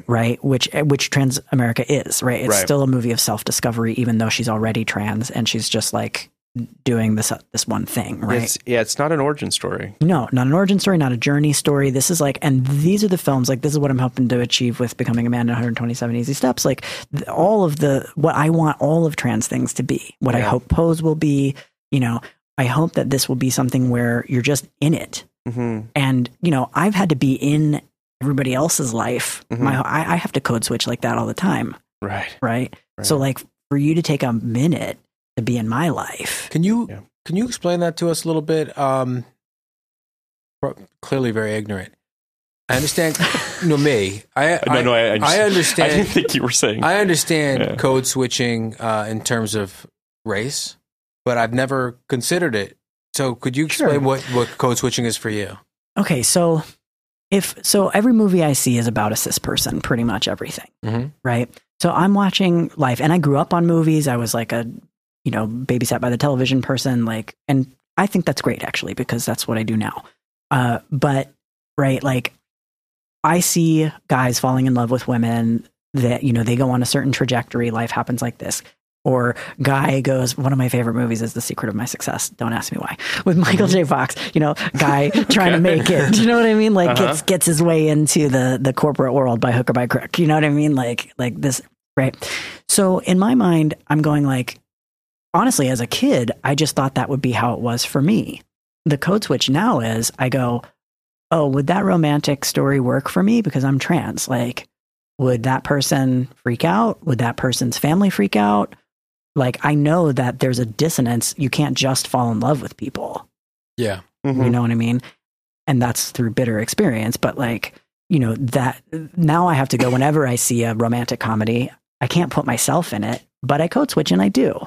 I go like, let's just pretend I'm not trans and I'm going to be like a straight guy in this movie? How does this work? You know, and I have all of the enjoyment of that movie, you know, and then I go back to my life, which is great. Thanks. You know, but it's, you know, it's like, I'm not saying, but it is, it's not the life being portrayed in every movie that I go to. For sure. Or in almost any movie that I go to. Right. Let's talk about the plot a little bit. We'll hit the major points because I feel like we've kind of talked about some of it. But I do think it's worth kind of just coasting through it a little because I think it's, as we've said, it's a great movie, and I obviously want to do justice to that. We open with the haircut, as you just mentioned. I think one of the things that hit me immediately was how Kimberly Peirce has set a real sense of place, that this town feels incredibly real. None of that stuff rings false, right? For good or for bad. I do feel like these people feel very, very real. Brandon goes to a roller rink, meets a girl. It's a roller rink, right? Or it's a roller rink. Like the great scene in Monster. Like the great scene in Monster. So many great, and we had a great scene in Dick. A lot of great roller rink scenes in '99. And it's a really great scene. And I guess one of the things that really, I love that Brendan's a hopeless romantic. That he quite simply can't control his heart or his feelings, that he's just bursting with emotion, is just, you immediately like him. Oh, yeah. You immediately just fall in love with this guy. And you want it so desperately to all work out for him. You know what I mean? And which, again, adds to the tension, adds to this sort of this, you know, you're barreling towards a not positive conclusion. And you're immediately sucked in. And you immediately like him. I want to point out one other thing that my I don't know how this is going to go over.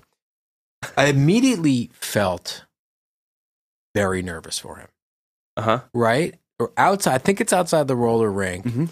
The cousin is like, "Don't go in there," and he's like, "I'm going to go in there." And he puts on a cowboy and he puts up his dukes. Yep. Right? And immediately I'm like. All right, I don't ever think about this because it's not a real thing in real life that I'm ever going to have to get in a fight. But like, God forbid one thing leads to another. Like, any one of us could wind up in a fight, right? He could wind up which he does, of course, but he could wind up in a fight at any moment for almost any reason. And he's so small and he's so outmanned. I'm very nervous immediately. Like, he's like, this plays out throughout the movie because they call him little dude and that kind of thing. It's so vulnerable. Like, I'm so nervous for the first moment of this movie for this character. Now, couldn't agree with you more. But I'm concerned that I'm being also patronizing. So, is there some of that there too? Like. Well, you're an empath. I've known you for like 3 days, and it's like you have like you wear your heart on your sleeve. Like, you know, you care about people. Thank you. You know what I mean? Like, I wish you could see Kenny's face right now. It's like, it was like no, I don't think it is. Because when Danielle said I was romantic, it made my day. And like, thank you, I appreciate that. But it's that's what's patronizing is assuming that our lives are going to be hard because we're trans. Right, that's what I'm afraid. But watching someone's life be hard and having feelings about that is not patronizing. Well, and I would also say too, and I don't want to put words in your mouth, but your fear, and I felt the same thing, is more of a physical thing, and by that meaning just the frame of this person who then goes, gets into a bar fight with someone much lower. I was like, you are not going to win this fight. It's in any way. That's the easy thing to say, which I felt. That's the easy thing to say that I know I'm not going to get in trouble for. Well, but the hard thing to say is this person has lived as a female most of his life. And I know that's not really what I mean, lived as a female, but has been like, you tell assumed me. To be, right? And it felt like he was getting thrown into the deep end. And that's what scared me. You know, like, it's not as if I grew up fighting my whole life, but But he lives in, he lives in rural America in poverty, right? And the thing that was like the side I saw in this viewing too was like how much drinking. Like everything takes place in a bar, and then you're like when you're at Lana's house, everybody they're like give the baby a beer, you know, right? Like every the level, and only recovering through my own story, which is a totally different thing about like living with alcoholics, right? Like at the time when you're in that, you think that's normal. And when I saw it here, I was like, oh my God, he's in such trouble, you know, because they can turn on a dime. Everything is so like, you know, it's and charged because, I mean, first of all, they're, as you said, most of them are drunk all the time. And, you know, the emotions can be very, very short. Not clear thinking. Not clear thinking. So yeah, it's, you immediately feel like Brendan's life is in danger. Period. Almost from the very, you know what I mean? Yeah, you do. Yeah. You know his life is in danger because he's trans. Yes. Because there are tons of people who would kill him if they found out. Mm-hmm. I'm also worried that his life is in danger because he's a small man who has not been in those situations almost ever, I would imagine. I think that's the idea that I'm really getting at. Mm-hmm. Is he has never been in those situations in a bar with these assholes. Yeah. And who knows how you're going to handle it. Like, so I think that's kind of what scares me from the jump in this movie. To speak of those assholes for a moment, because we do meet them shortly thereafter. We go to the bar. He sees Lana for the first time. He's smitten. He's almost immediately in love with her. They have a terrible karaoke session. So is Kimberly Pierce. Like yes. She is shot. Yeah. She's shot like she is, you know, Lady Godiva. Yeah, really. As she sort of mumbles her way through Bluest Eyes in Texas. Which that song. I swear to God, the most for me, the most idealized way to introduce a romantic character, the romantic object in a movie. Yep. Singing karaoke. Yeah. I don't know what it is. They're so vulnerable. But I also the whole karaoke thing that kind of comes up a couple times in the film is like, you think you can do this professionally? Like she says, "I'll just sing karaoke for money," and you're just like, oh, I did think. But I mean, that was like the most like Streetcar Named Desire moment too for me. Was you know, just like total denial of your situation and anything to get away, like utter escapism. Absolutely. You know. So Brendan meets Lana, and he decides to not take the lift home, which feels like the fork in the road. Now, to your don't worry, I mean, like you took an Uber instead. Oh Lord, Jesus! I mean, whatever. That feels like the fork in the road. And to Kenny's point earlier, there would always have been like his life is always in danger. So had he taken the lift home, you know, but he doesn't, and he gets in the car with John and Tom and Lana and everybody, and then basically we see the sequence of him getting ready, you know, what he does every day, which is a very that's a trope. Is it? Yeah. Okay. Watching a trans person get ready. It's also a trope, I would say, of a myriad of other sort of the getting ready for the. I mean, it happens in movies all the time. It's a sequence that you see all the time. But it happens in every trans movie. The trans person has to get changed in front of you, and what it is like this. It's generally a kind of showing the quote unquote massive air quotes artifice. Sure. Right, of being trans. That's interesting. Yeah. I mean, I wasn't really sure how I felt about it.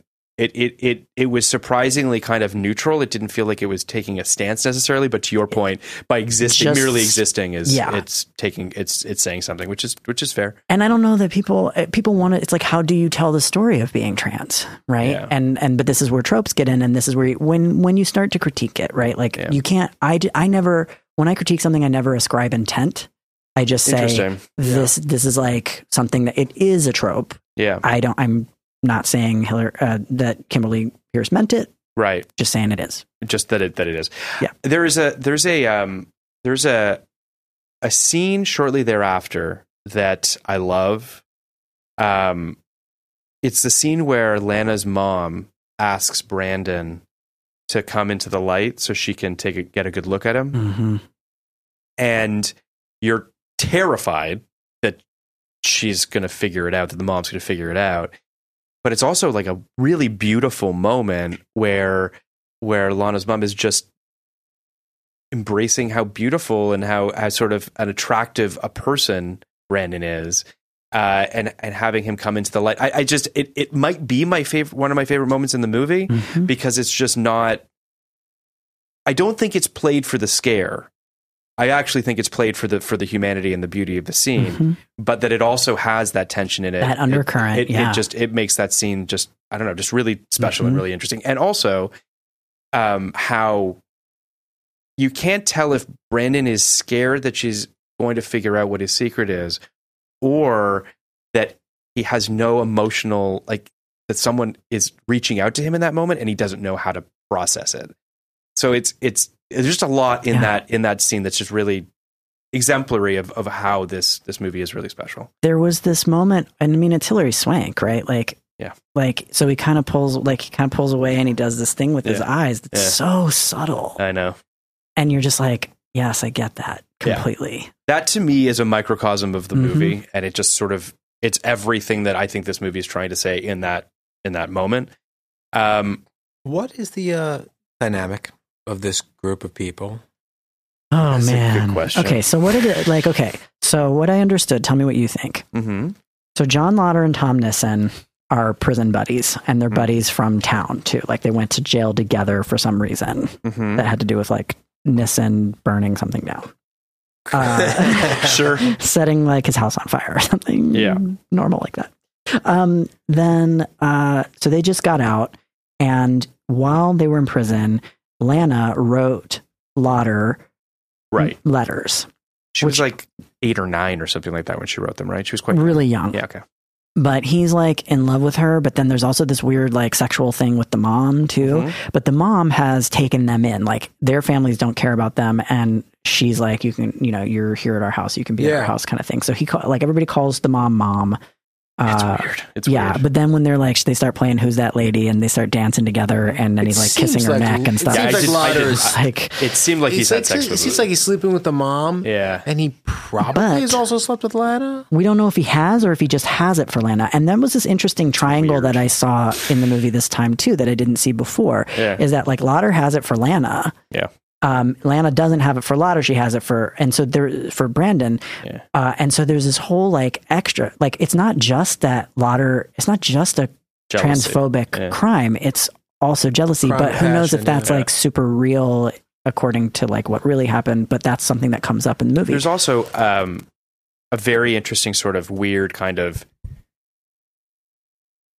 later in the film, in the before the murder happens, when Lauder gets into Brandon's space, and they have this the reveal, that one, or before that? Shortly before he kills him, he pushes him up against the wall, and Brandon is sort of saying like, "I get it, man. Like I know I fucked up, and it's me." But there's an intimacy to their relationship now. I mean, post rape, but also just like I just don't think that Lauder understands how he feels about Brandon. I just think that he's just completely.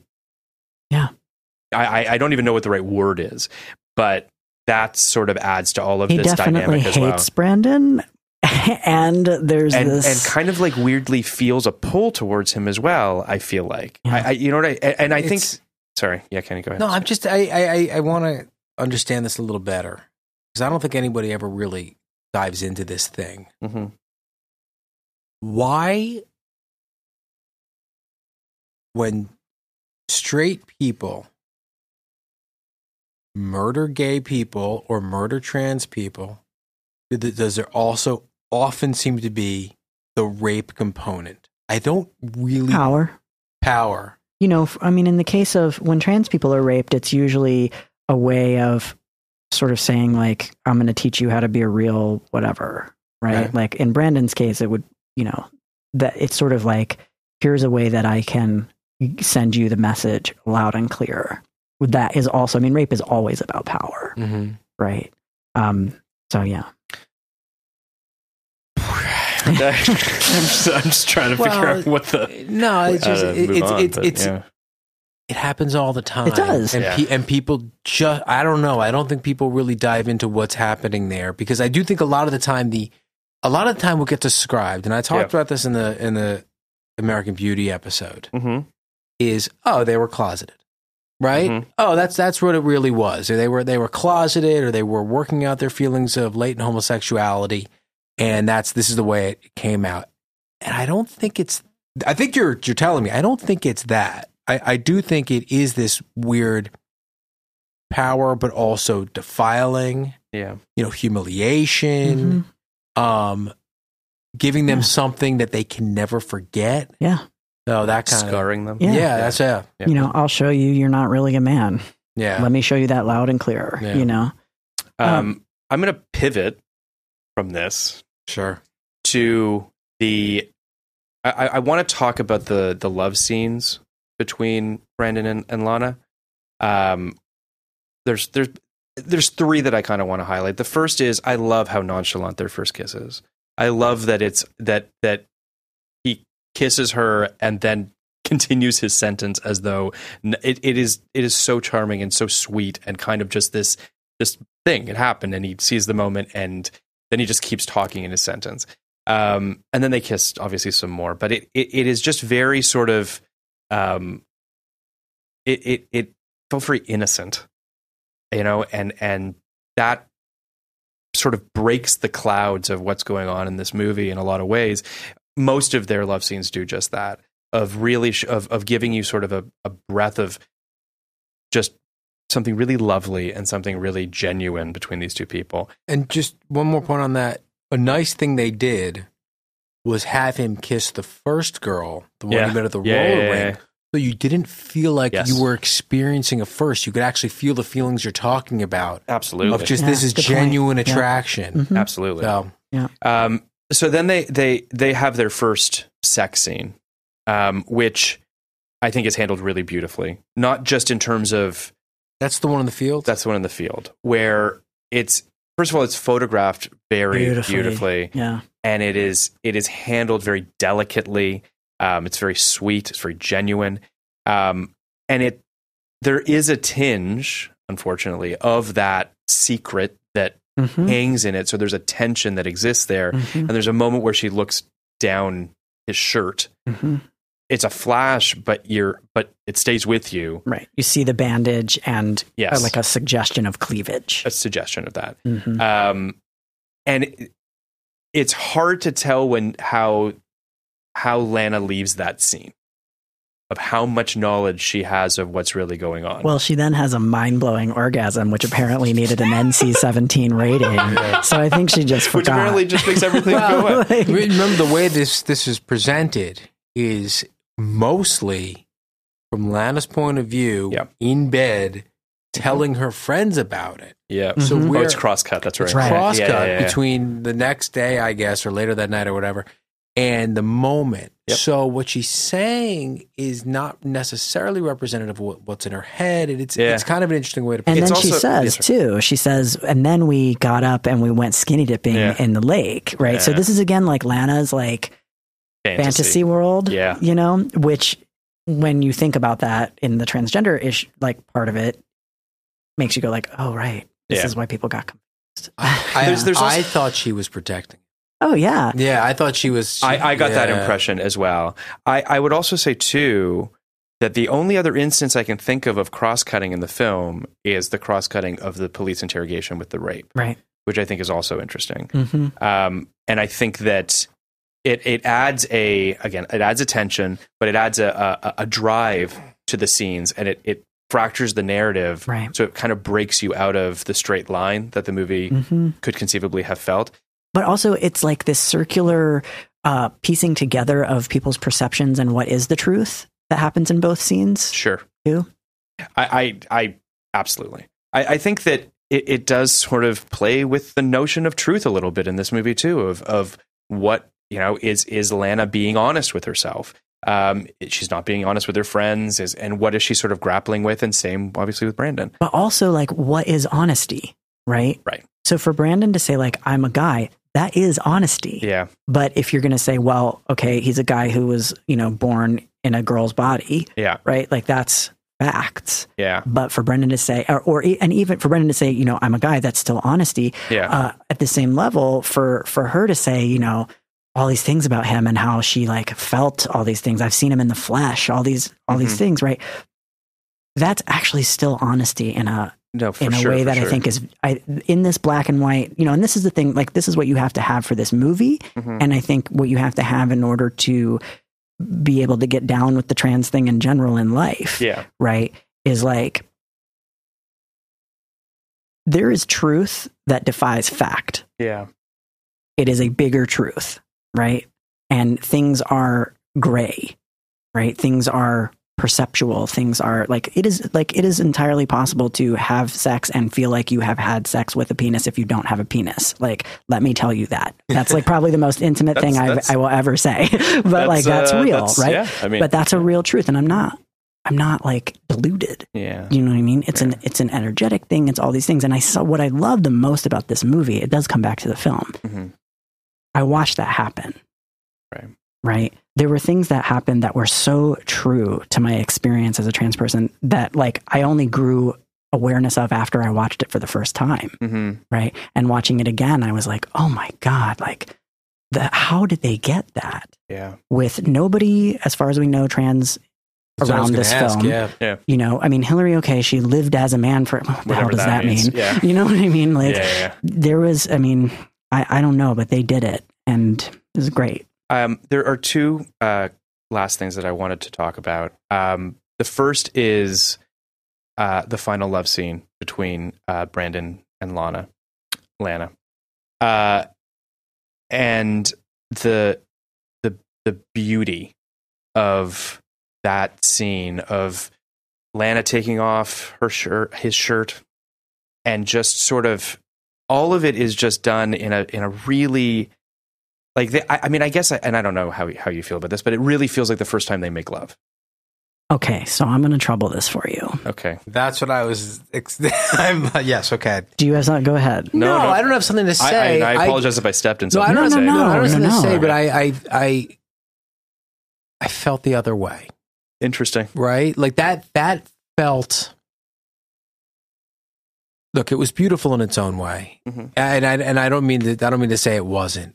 It was beautiful, but it felt like they were feminizing Brandon in a way that I see that in a way that kind of made me upset for him.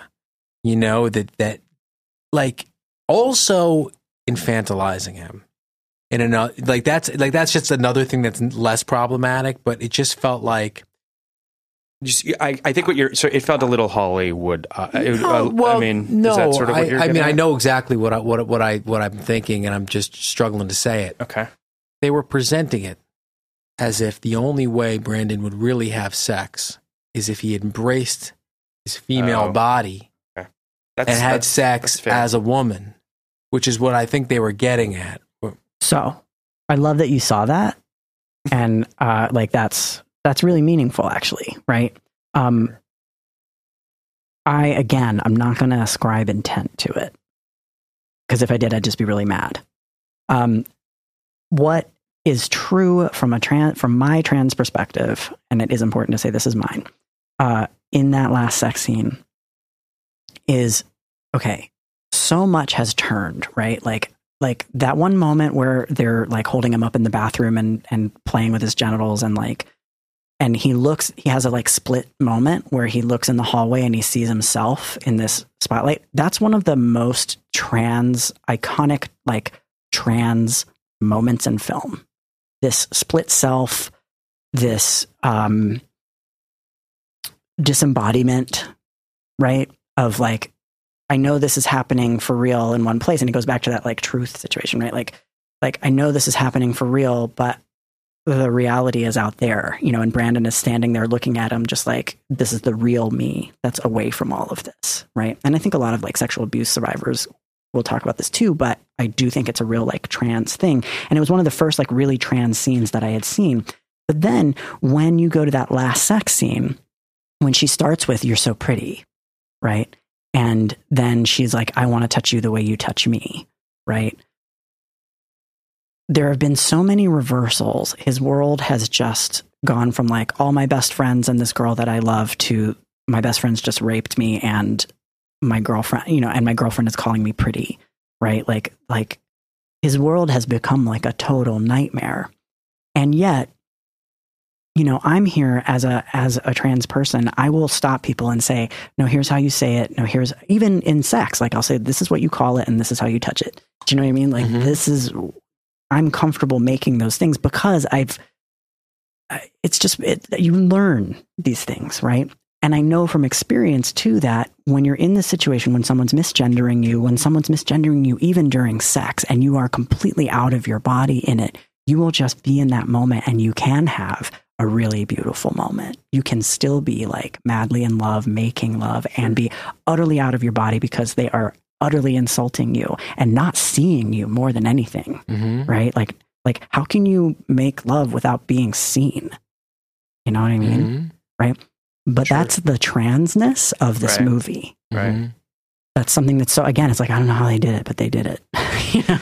It's interesting. I mean, it is, I mean, truthfully, we could unpack this movie for 5 hours. Oh yeah. I know. And I wish we could, but we can't. But I do think that, there are just scenes, to your point, there are moments in this movie that are so powerful and resonate so much that I have a tough time actually articulating how they make me feel. It kind of drives me a little nuts that because I find myself struggling. I just feel like we really could keep going and going and going, and maybe we should. Maybe we should do another episode about it. No, for real. Like there is a lot to keep talking about, or you also don't just have to do the most obvious trans movie. You can go back for something else. Yeah, it goes without saying that we'd love to have you back on to talk about whatever movie you want to talk about. I think that not to sort of wrap this up too quickly, but there is a part of me that feels like, we can do 0 to 99, but I think we all love this movie, and I think we all know that this movie was incredibly powerful. I'm willing to do it if you want to do it. Well, I think we should. Okay. Because I think we did, all right, so again, behind the curtain, I think we did mostly accomplish our goal. I agree. Which was, we wanted to present this movie on one hand as any other movie. Yeah. And on the other hand, as a movie that had significant cultural relevance and resonance.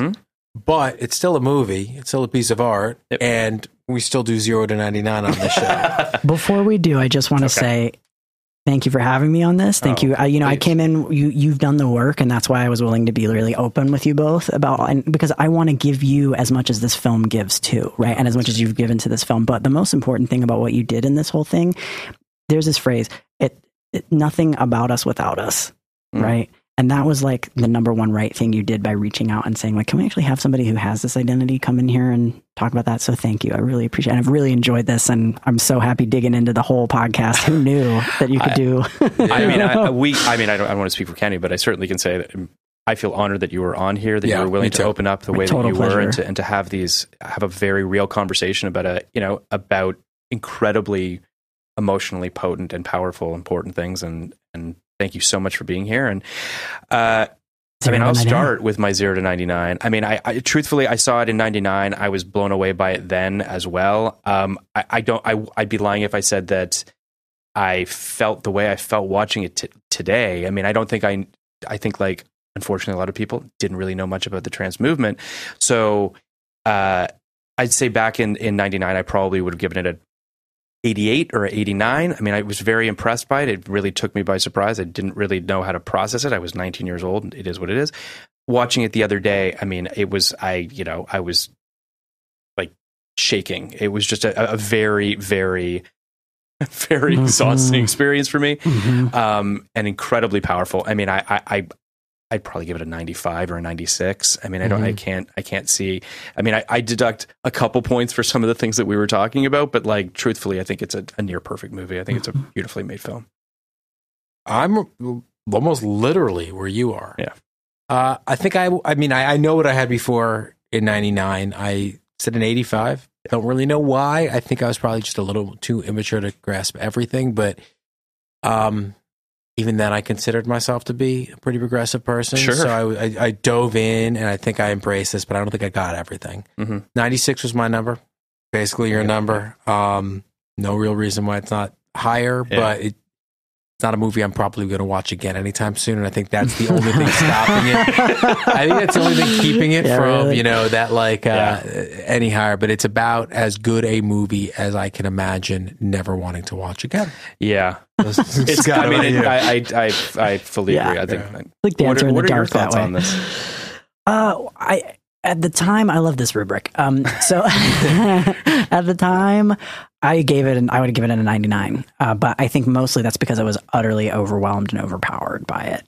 And I think that speaks to it. However, now, with all of the many things, and I've, we've talked about a lot of them, and then there are even more that we didn't get to. I think depending on how critical I'm feeling in a particular day, I might say anywhere between 92 and a 95, but I would go toward higher. And then what comes off is just that it's not as intense anymore. And I do know a little bit more about it, but damn, is it a good film? Yeah. I mean, I think that the thing that I keep coming back to, and then we'll talk about what we're doing next week. I want to ask you one question though. Okay, go ahead. Do you think do you think it's going to make your top 10 for the year? At the end? Because it made neither of our top 10s. Yeah, it didn't make either of our top 10s. Before we started the podcast.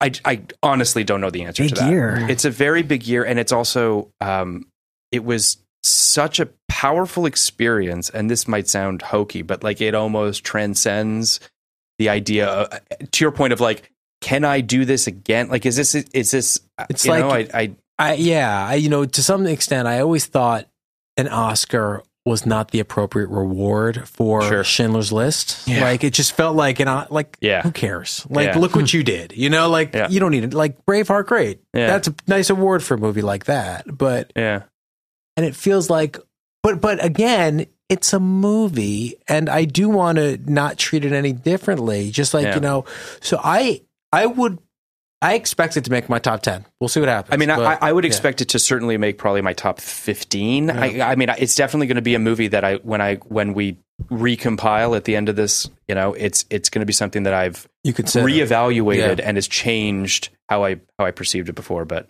all right, what's next week? Next week we're going to do Anywhere But Here. Okay, with Rochelle Lefebvre, who is an actress. She was on Under the Dome. She was one of the leads on that. She was on a show called Off the Map. She is Canadian, so we're going to get to talk about that again. Kenny's favorite thing. I love Canada. By the end of this podcast, you are really going to love Canada. And as of yesterday, Phil knows why, but we'll leave that between us. Jesus. That's hilarious. But again, I honestly can't thank you enough for coming on. We can't wait to have you come back and just do a deep dive into, a comedy, maybe. Yeah, I want to take a look at the list. I think there was a lot. Any social media you want to... You're on Twitter? I am all over the social medias at Turner Schofield. Okay. Schofield like the barracks, like Prison Break.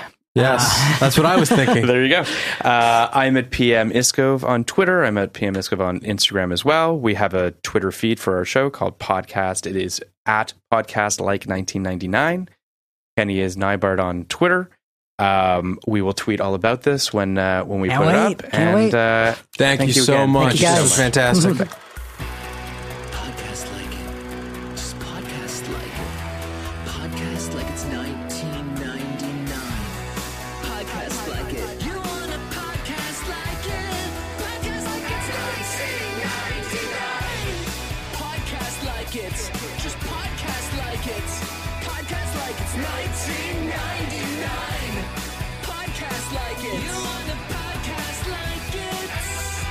1999.